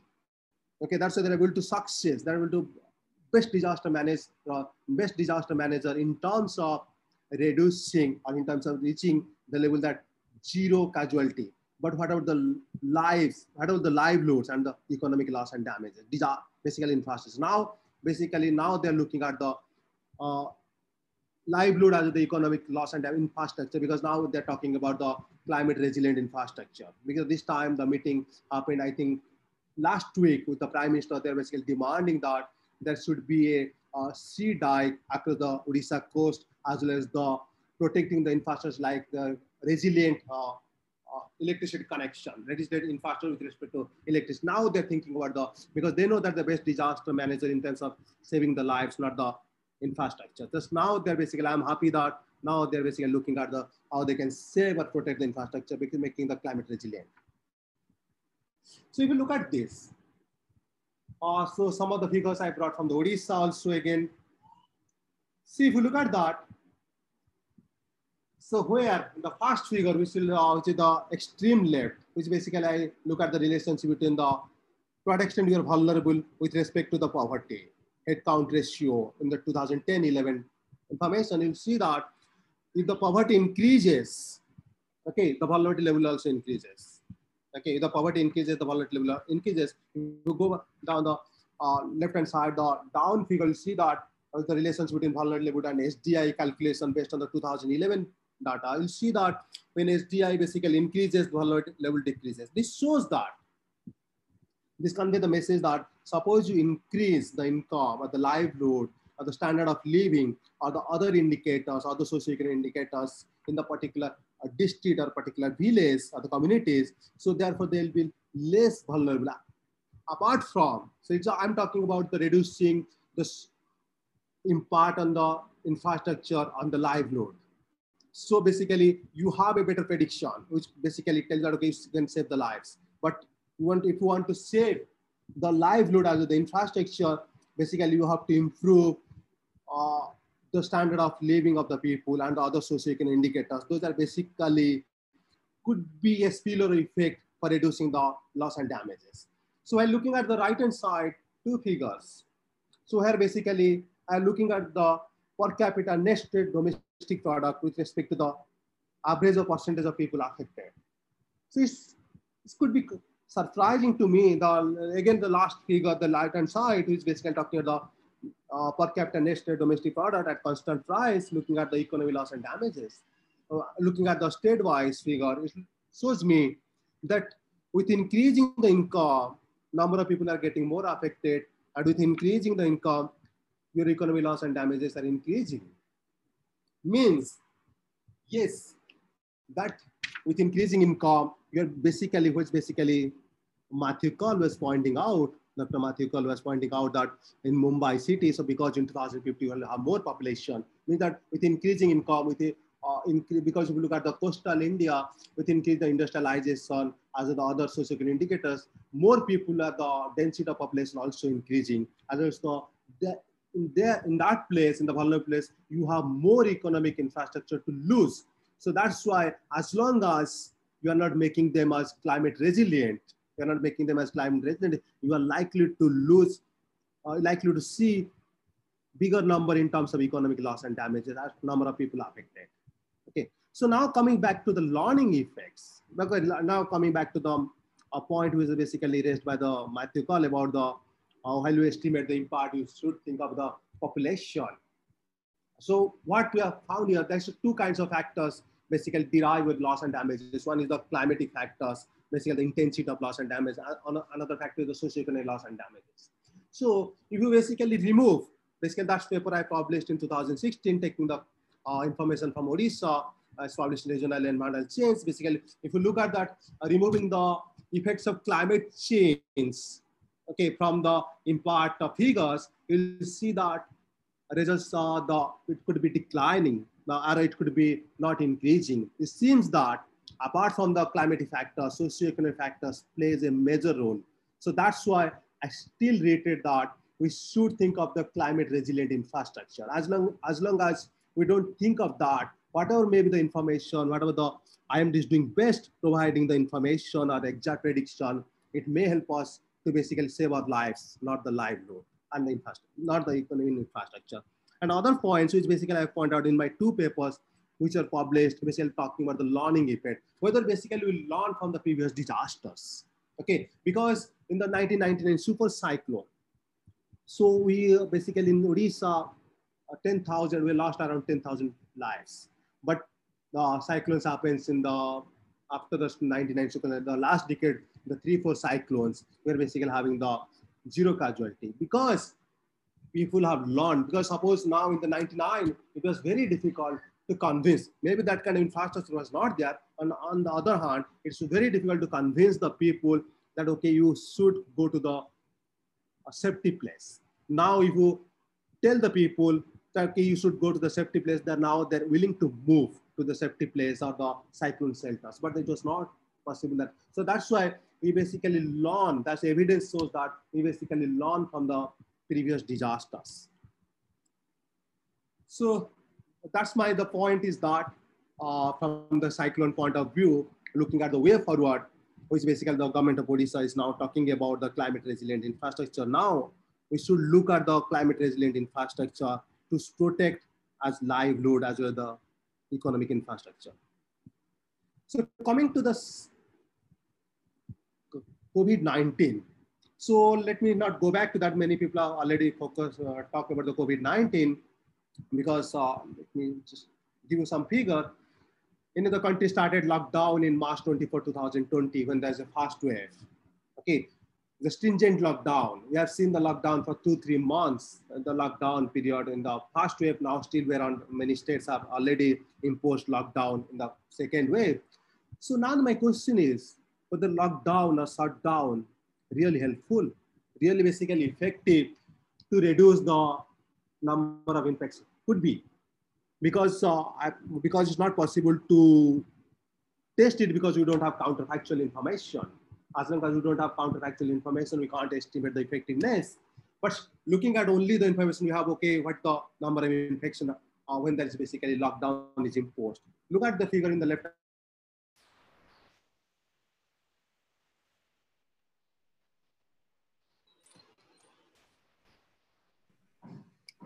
Chandra sir, can you hear me?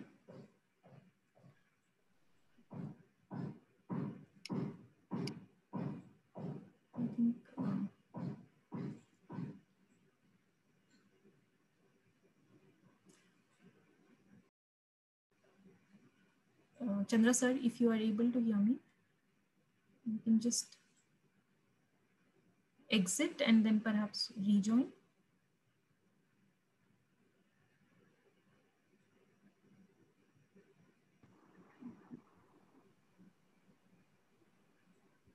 Sorry, it was disconnected for me. Yes, no issues. Yes, great. So how much time do I have? Sir, another, say, 2-3 minutes. That's okay. Yeah, okay, I'll just finish it. So it is, I'm also showing the state-wise figures for some of the most affected states, which are also showing the similar trend which are observed in case of India. So I was doing another research now with the IGS, looking at the number of confirmed cases in Bhubaneswar city as well as the Cuttack in Odisha. You'll see that in the first wave, it was again increased and declined. Now in the second wave, still in the increasing trend because I have updated up to May 16, 2021. Just collected the information from June 8, 2020. So now my question is, I'm focusing on the behavioral issues. Okay, the two issues I'm focusing on, one is the migrant laborers, because you know that when there's a first wave started, there's a chaos in the Delhi, Mumbai, Surat, and many places. The migrant workers want to back to their home state. Why it happened? Okay, the first one is there are many other issues. Okay, I'm not denying that, but I'm just focusing on what could be the issues from the behavioral point of view. One is the base rate neglect. Because as you, that time, if you look at the number of people infected, the percentage of number of people infected, which could be very low, because based on the figures from China or other European countries, it could be very low. But when you make a decision, because people are not making the decision based on the probability of being infected or probability being died because of the COVID-19. And then send the herd behavior, it's a group behavior. Suppose a group of people wants to back to their home state, then other people, you think that, okay, that other group of people are planning to back to their home state or home village, so I'll also move, because they also believe that, yes, they might not be doing the wrong decision. Let me follow them. And similar things happening, the herd behavior is basically happening in case of vaccination. Because why?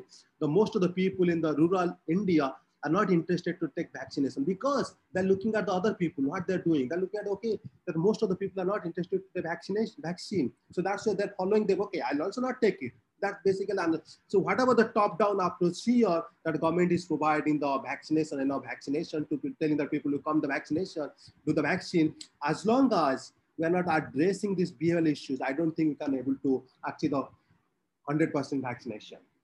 Then is the anchoring and reference point. Basically, people look at the anchoring and reference point and the availability bias. People look at the information is provided to them, immediate information. When they look at that, during the first wave, you look at that, there's always 24/7 talk in the media, online media, social media about the COVID-19, something social stigma to them. That kind of information that, okay, motivate them to basically make a chaos in the Delhi. So second thing, that why people are not following the social distancing or physical distancing. Because if you look at that number of, because I'm monitoring now in Odisha, all the districts, also the municipality corporation like Bhubaneswar and Cuttack. So I found that every day, most number of people are basically fined because of not observing social distancing and physical distancing. Why?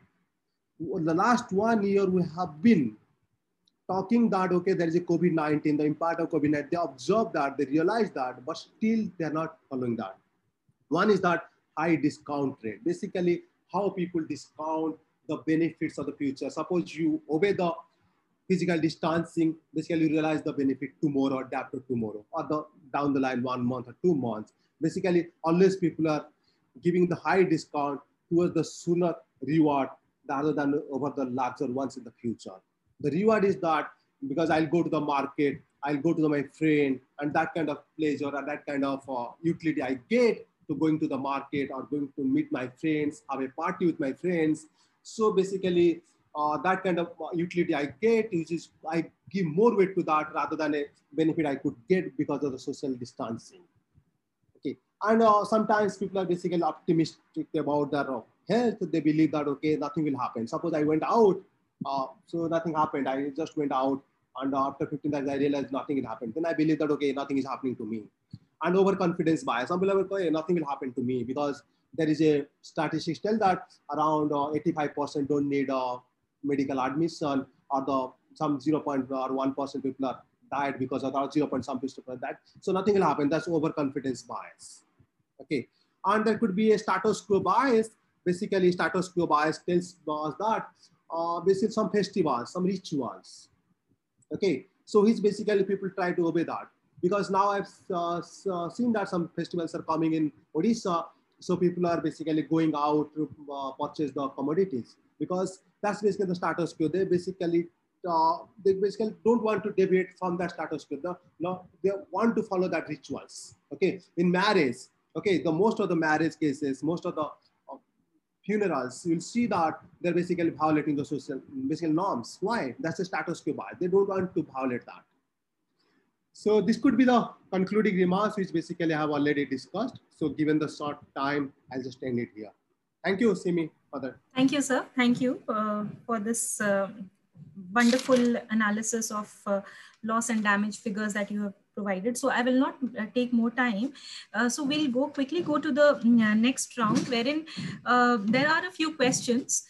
And if please feel free to reflect on the remarks made by other panelists also, if you feel so.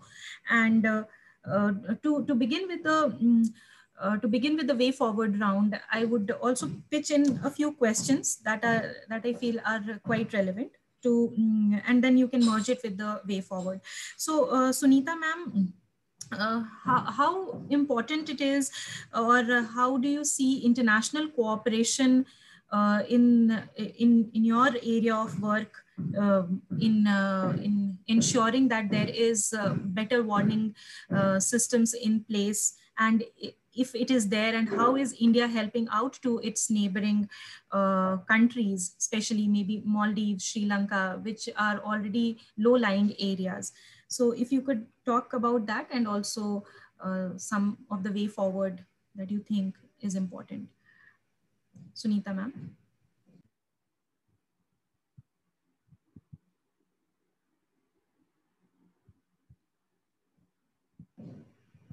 Ma'am, can you unmute if you're able to hear me? Okay, so never mind. I think ma'am is trying to reconnect. Arjun, if you could check with ma'am.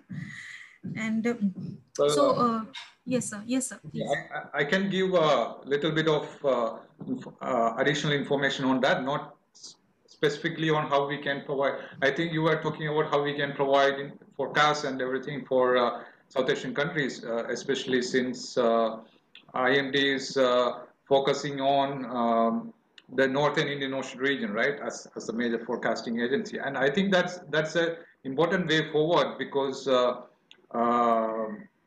we have excellent forecasting facilities which provides local information which can be helpful for all the South Asian countries in the Indian Ocean rim. And this can be used by other countries like Bangladesh, Myanmar, and all, where cyclones, or Pakistan, where cyclones or extreme weather events manifest. But there is more important international cooperation required that I want to talk about. So whether it is monitoring or forecasting, it is quite important that we need importantly, we need observations Yeah, because observations over the ocean, land, and the air in the atmosphere, which are data that is fed to these climate or weather models for their forecast. So without these observations in the ocean and land, we cannot have this forecast. So the accuracy of this forecast very well depend on the monitoring as well. Yeah, but we have gaps over there. For example, if you want to forecast the monsoon or the cyclone, we need very high resolution data over the Indian Ocean. We call it the Indian Ocean Observing System. And there are many sustained observing systems in the Indian Ocean.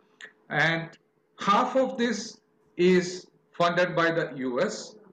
About 20-25% is supported by India, and other countries like China, Japan, Korea, and neighboring countries are also part of it, which means international collaboration and cooperation is quite important. But these funds are flattening while the operational costs are increasing. And there are many gaps, and COVID has made some challenges there also. Some of these observations, monitoring systems in the Indian Ocean, which are quite essential for cyclones and monsoon, got stopped working during the last several months or were damaged.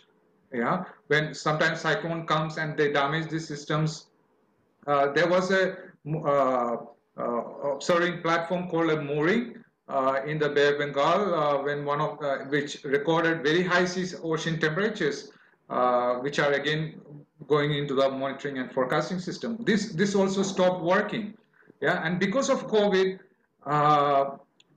the agencies were not able to service these instruments at the right time, and we have many gaps because of those challenges as well. And there are many other gaps also which I'm not getting into. So we need to improve our monitoring system so that we have better forecasting and also better understanding of how these extreme events work on. And also there is an important aspect here which is connected to our coastal or exclusive economic zone.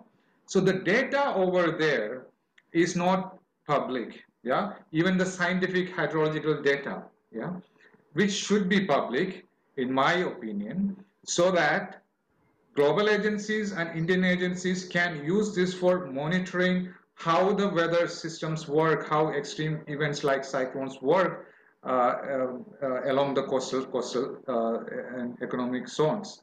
And this requires regional partnership from India and other neighboring countries very much, right? And so that is one thing we have to work on with regional partnership and strategies. Yeah, but I think Sunita is here, so she can give more. Yes, so just to add to your views on your point on EEZ, there is a lot of deep sea drilling and mining that is going on, and then you had connected with the oceanic warming. So, do you think that this is also a contributor to the climate change implications, as you were saying, the 40-year period, and will this have any impacts? Well, not directly. Deep sea drilling will not directly impact climate change immediately in terms of temperatures and all. But there is one thing, yeah, because this a lot of carbon is absorbed by the ocean, yeah, and these are absorbed by microscopic plants called phytoplankton, yeah, and these phytoplankton, when they fade off, when they die, they settle as debris in the sediments in the ocean floor. And that is one way the carbon is absorbed by the oceans. So when we disturb, without studying, without understanding, okay, these are thousands and millions of years of carbon in the bottom of the ocean that is stored. So in time, in long term, this can be a disturbance if you don't do it wisely. And also there are many organisms and marine creatures living out there which are dependent on that bottom flora. So we need more information, more studies on that when we are going for the drilling also. Right. Thank you, sir. Thank you so much. Sunita ma'am.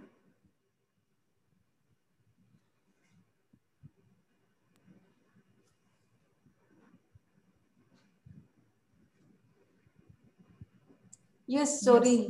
Yes, that's okay. You were on a telephone call, no problem, ma'am. So, ma'am, if you could talk about the way forward on how to strengthen the forecasting and also coordination aspects, so that we reduce the impacts of such natural disasters. If you could talk about that, and also, do you? I'm just curious to know whether the cloud bursts that happen, are they also, can you also forecast it, or is there any way so that the disasters that it leads to are also minimized? Yeah. First of all, regarding improving the cyclone forecast, we need more and more observations within the cyclone, in fact. If that is not available, that is the what we'll call the aircraft reconnaissance flights. If we are able to do that, perform that sort of observations from the core from the wall cloud region, at least, of the cyclone, then that would add to our modeling capability and enhance the understanding of physics. Then only we can improve our forecasting of cyclones. Otherwise, we have come to a plateau type of state now. Whatever we have achieved so far, without this sort of reconnaissance flights, it may be difficult to improve further. So that is the first one. Then about the cloudburst thing you are asking, it is a very difficult situation to predict much in advance. Nowcast mode, we can go ahead. We have installed several Doppler weather radars over the hilly terrain, mainly that is happening over Uttarakhand, Himachal Pradesh, that sort of regions. There, with the help of radars and rapid refresh cycle of modeling, which is at present we have taken up, that sort of thing, radar data getting ingested into the models, we may be able to in future, within the nowcast range, it will be possible. Otherwise, it is a difficult thing. But thing is that we need resilient sort of resilience building. That is the essential part of it. Forecast, there is a limit to go for how much ever we are forecasting. We are unable to prevent the property loss and structural damage. So that is where the resilience building comes into play. There we need to emphasize our focus now. Ma'am, so you talked about the aircraft reconnaissance flights. Yeah. We need more. So why haven't, I mean, that is another discussion altogether, but are there best practices around the world from where we can learn, and also how, I mean, why are we not able to move towards this? What is stopping us? There had been plans for aircraft. This needs first of all, it requires a very highly, very strong sort of aircraft. It is not just going into cyclones. IITM used to do that cloud physics experiments, that CAIPEX named experiments. They used to go into the cumulonimbus clouds. But cyclone is such a system that it is a agglomeration of several such clouds, and lot of this turbulent motion is taking place in that. So we need such a stubborn aircraft to do this observation. And for that purpose, there had been planned earlier, but somehow it did not materialize. Very long back, there had been some observations taken place. That is quite a long time back. But there, world over, Atlantic and Pacific, they are conducting such experiments. So there is some improvement also has taken place based on that. Otherwise, we are data sparse over the oceanic area mainly, other than certain data buoys and ships and all. When the system is developing, we'll ask them to move out of the area. Whatever data buoys are there, that will be giving the sea condition, sea surface temperature, air temperature, that much only. We need a vertical data also. Some satellites are providing us the data. So, but that there is a limit for it to, means some validation is required for these satellite data. Satellites are helping us, but this is the essential part. Thank you so much, ma'am. So now I'll move to Dr. Srija. In fact, there is a question by Mr. Praveen Matthew from the audience. In Kerala, recent day cyclones have has calmed and the destruction of the houses are there, it is due to the fact that there is no standard barriers. How can we strengthen the lives of the people who live near the sea? And if I can club it with what the kind of disaster preparedness that you were saying, we need to have, I believe, more foot soldiers in times of such disaster management when these disasters occur. But how do we deal with them in the peacetime when there is no such disasters? Do we have a plan A, plan B? And because we need so many people right there at the time, is there anything to train them, voluntary basis or anything? So if you can share your views on that, Dr. Srija. Yeah, thank you for the question. So regarding the barrier, already Sir has mentioned about the, initially we were thinking about if we were putting stones, boulders near the coastal line, we can prevent the coastal erosion or the storm surge. Initially we were thinking, but now the recent studies have shown that there's no point in just depositing the boulders there, rather than it's just a waste of money. But now, because we are seeing the example of Mumbai and all, we are trying to incorporate. This is what is actually happening, and right now, that is, we are trying to put the tripod near the coastal line so that it will act as a barrier. But we also prefer the natural barrier. We are checking with the whether it is suitable. It's not suitable to have mangroves all over the coastal line in Kerala. Towards the northern part of Kerala, of course, there are few mangroves there. But when you come to the southern Kerala, there are no much mangroves as such. Again, in near the central Kerala, near to Cochin, there are few mangroves, but again, it is not that area is we have not yet checked its option whether we can grow mangroves and prevent the storm surge. But during tsunami, some suggestions were there that because the southern part of Kerala was much impacted with the tsunami, but the central part, that is the Ernakulam, that region was not much impacted because there is a mangrove region there. It's some, I'm not very sure whether that is the reason, but yeah, we are still checking the options, and the new government is checking for the tripod thing. So that is, that is the that's what we are currently checking.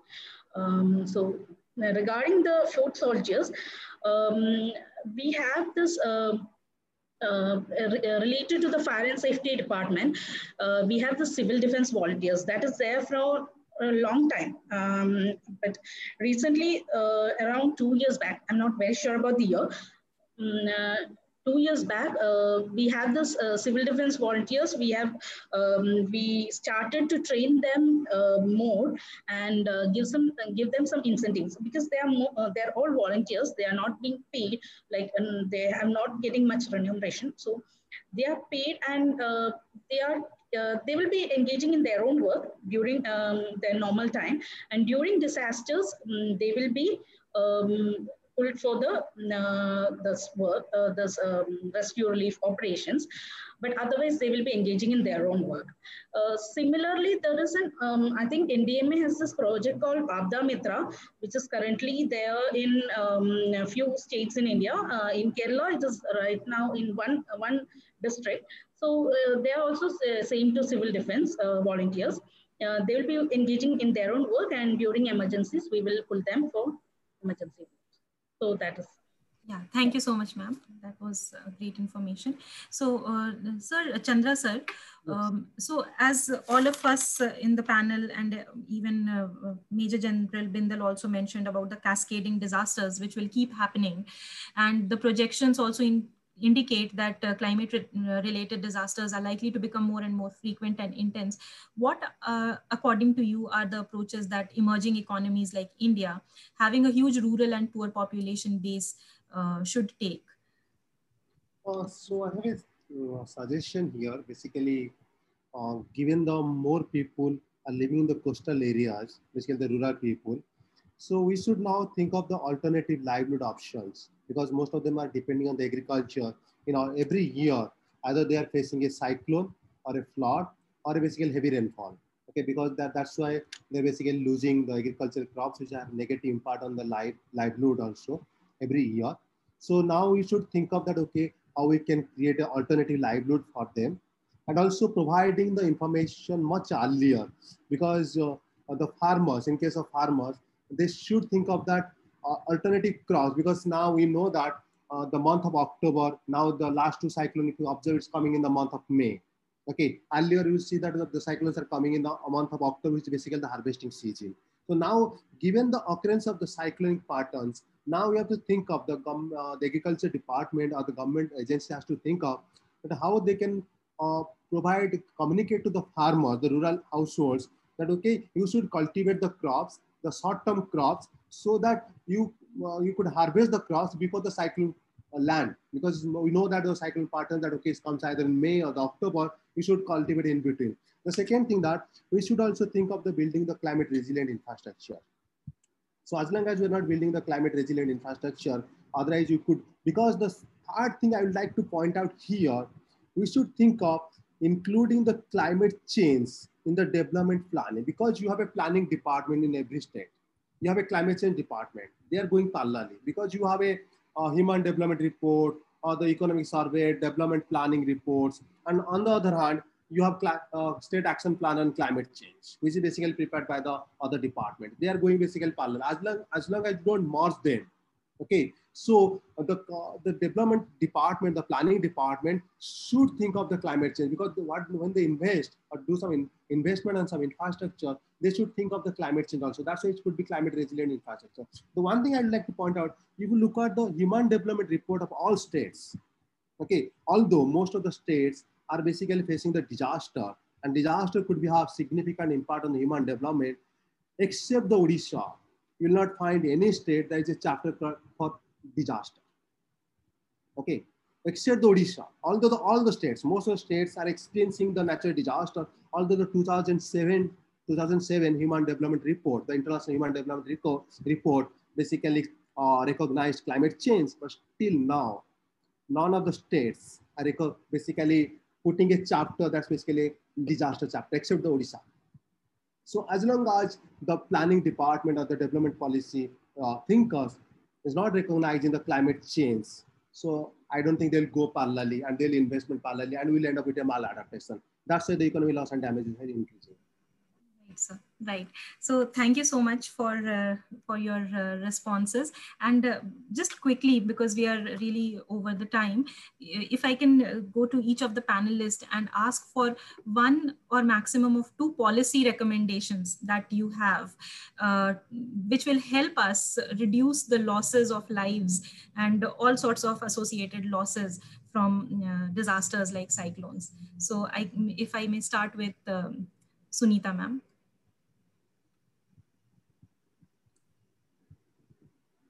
Yeah, regarding policy decision, I need to say building disaster resilience. That is the major policy decision. And we need to be prepared for more frequent and more intense cyclones. And not just the expected areas like Odisha, West Bengal, they are more prone. Tamil Nadu also prone along the East Coast, Andhra Pradesh. Not just along the East Coast, West Coast also we need to be getting ready. That is the major point I want to state here. I think, yeah, we need to roll up the sleeves. Thank you so much, ma'am. Dr. Roxy, over to you. Yeah, Simi.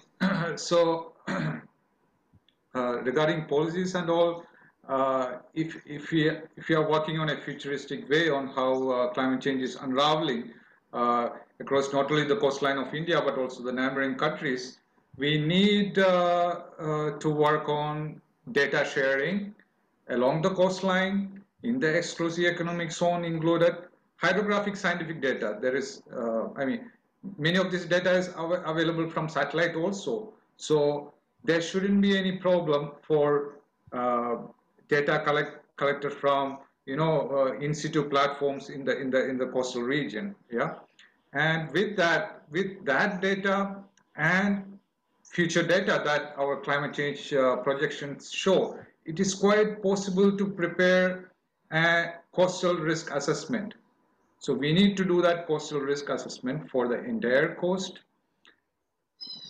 And for all this, not only for the data sharing and also for the risk assessment, we need data sharing policies between departments of the country and also in neighboring countries as well.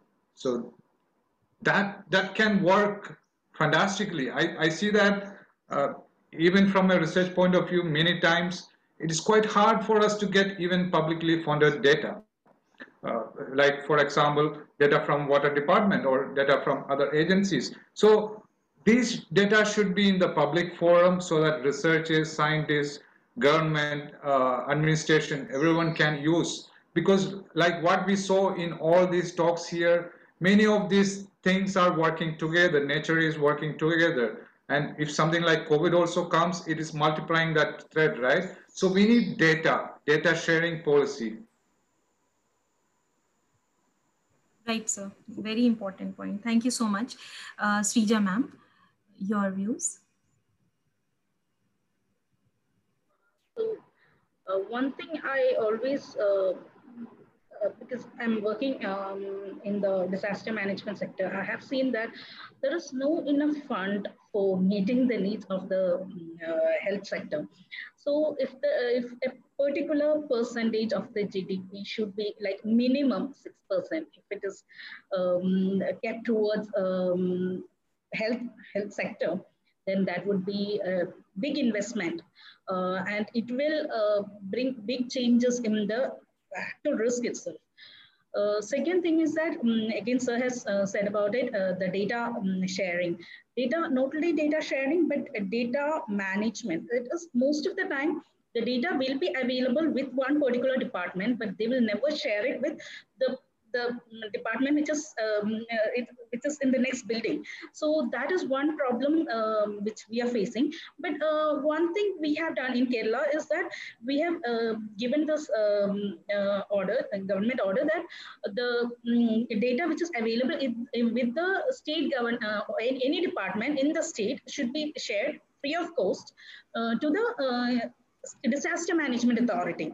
But it should not be just to the disaster management authority, but to all the other departments also, and also to other stakeholders also. So that should be there. So that's what I. Thank you, ma'am. Yes, that appropriation of GDP is really important, and that will help us roll up the sleeves for what Sunita ma'am was saying. Thank you. Yes, Chandra sir, over to you. I'd like to again reiterate that. So we should think of like integrating climate change in the development policy planning. So otherwise, we'll end up with a maladaptation. As long as the development policy planning, the agriculture department, the other department, because I would like to reiterate the points raised by the both Rakshi Matthew Kaul as the Srija. So basically the coordination between the departments. So since the climate change has a spillover impacts on the many other sensitive sectors, those sensitive sectors should coordinate with the climate change department, and also think of that, okay, because there's two kinds of things. One is the development kind of risk, another is the climate risk. Because the development department, other departments, they're trying to address the development kind of risk. But they should think of that in addition to development risk, there's a climate risk. So they should coordinate with the climate risk department and see that, so the next investment should be the climate resilient, so that we'll not end up with the maladaptation and will not end up with a more loss and damage. That's right. That's right. So yes, we are all on the same page, and thank you so much for your responses. I would now like to request if Anil Gupta sir would like to conclude, and then we will just end with the vote of thanks. Anil sir. Thank you. Thank you. Thank you, sir. And thanks to all the speakers. In fact, very important points have emerged, and I think all three speakers brought out their important point of view. Shrija is a hazard analyst, and her focus on data. I think that she always touches upon these issues.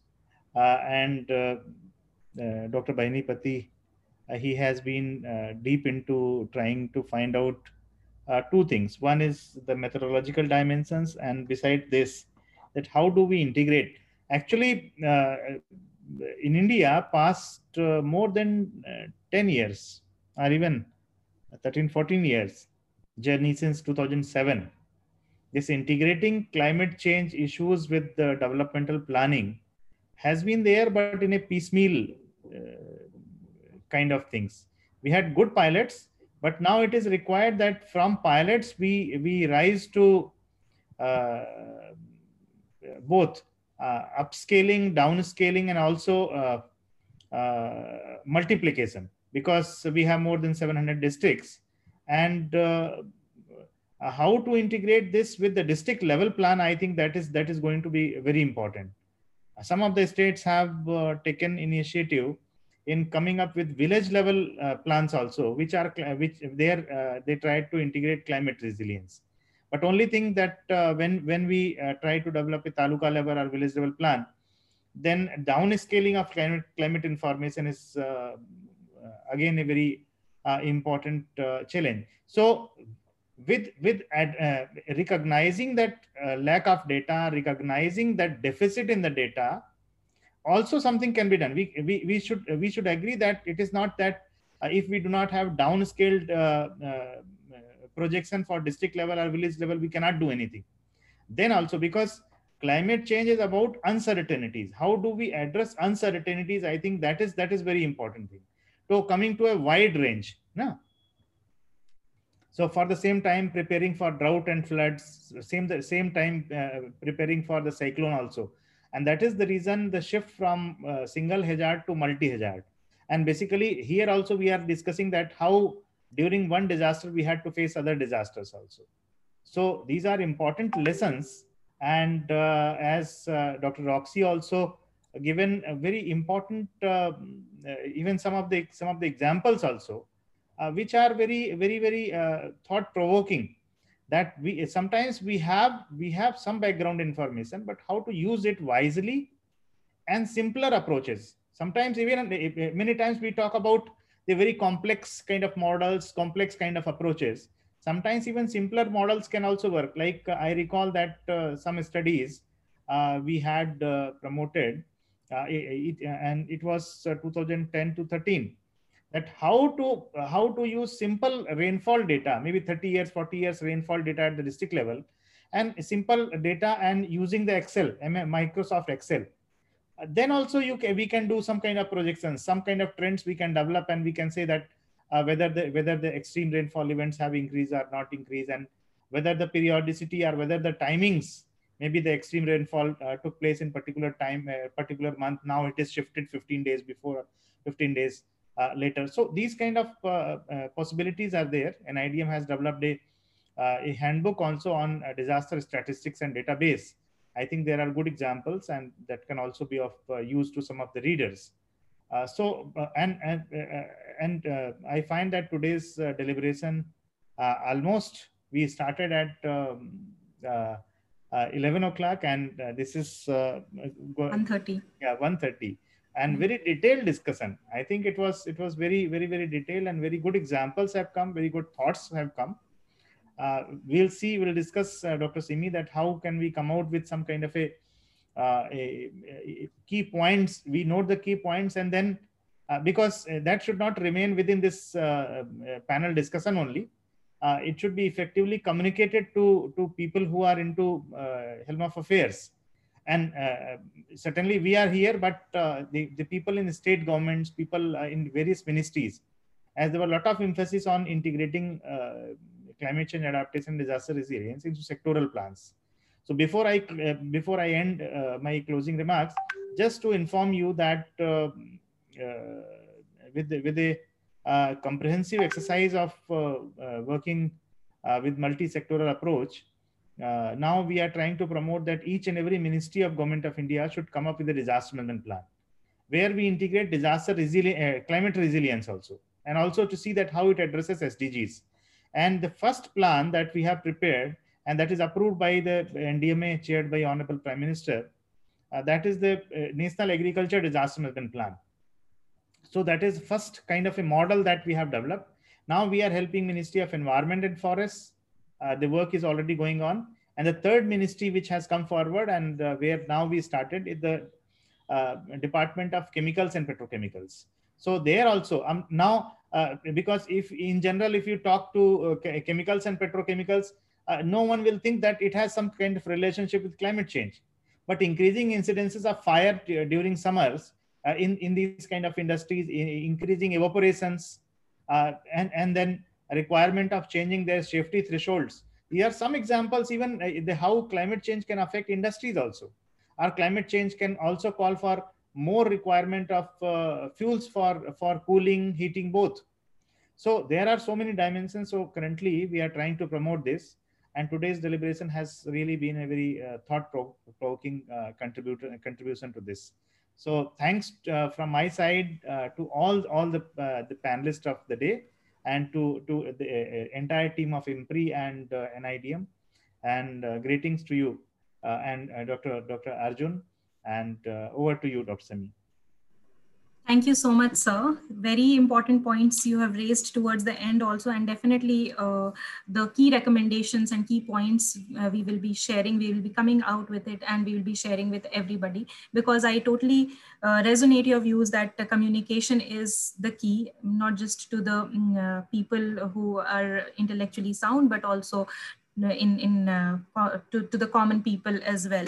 So thank you so much. This was this panel discussion was our humble attempt actually to bring a convergence of the scientists and the social scientists, and also sciences and social sciences, and ultimately bring about insights that would translate into the welfare and well-being of the people, because it is ultimately the people who are affected by the natural disasters. So I am sure all of you had a great intellectually stimulating session, and so is the same with the attendees, not just watching here on Facebook, not just here on Zoom, but also on Facebook Live, and those will be watching it later on YouTube.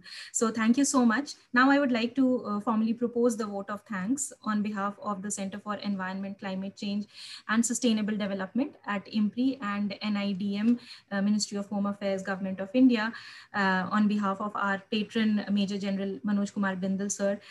Thank you for your keynote address. It really set the motion rolling. And also our convener, Professor Anil Gupta, sir, your views are always so enriching.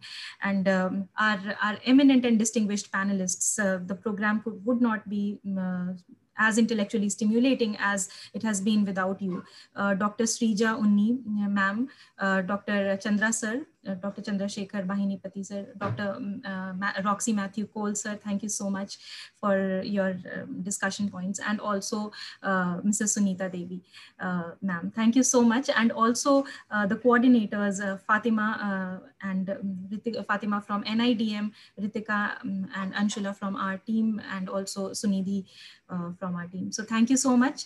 And I wish all of us that we roll up our sleeves for more such disasters, but with better preparedness and more resilience. Thank you so much. I wish you all a very good day, and God bless. Bye-bye. Thanks, me. Bye. Bye. Bye. Thank you. Thank you all. Thank you all. Thank you.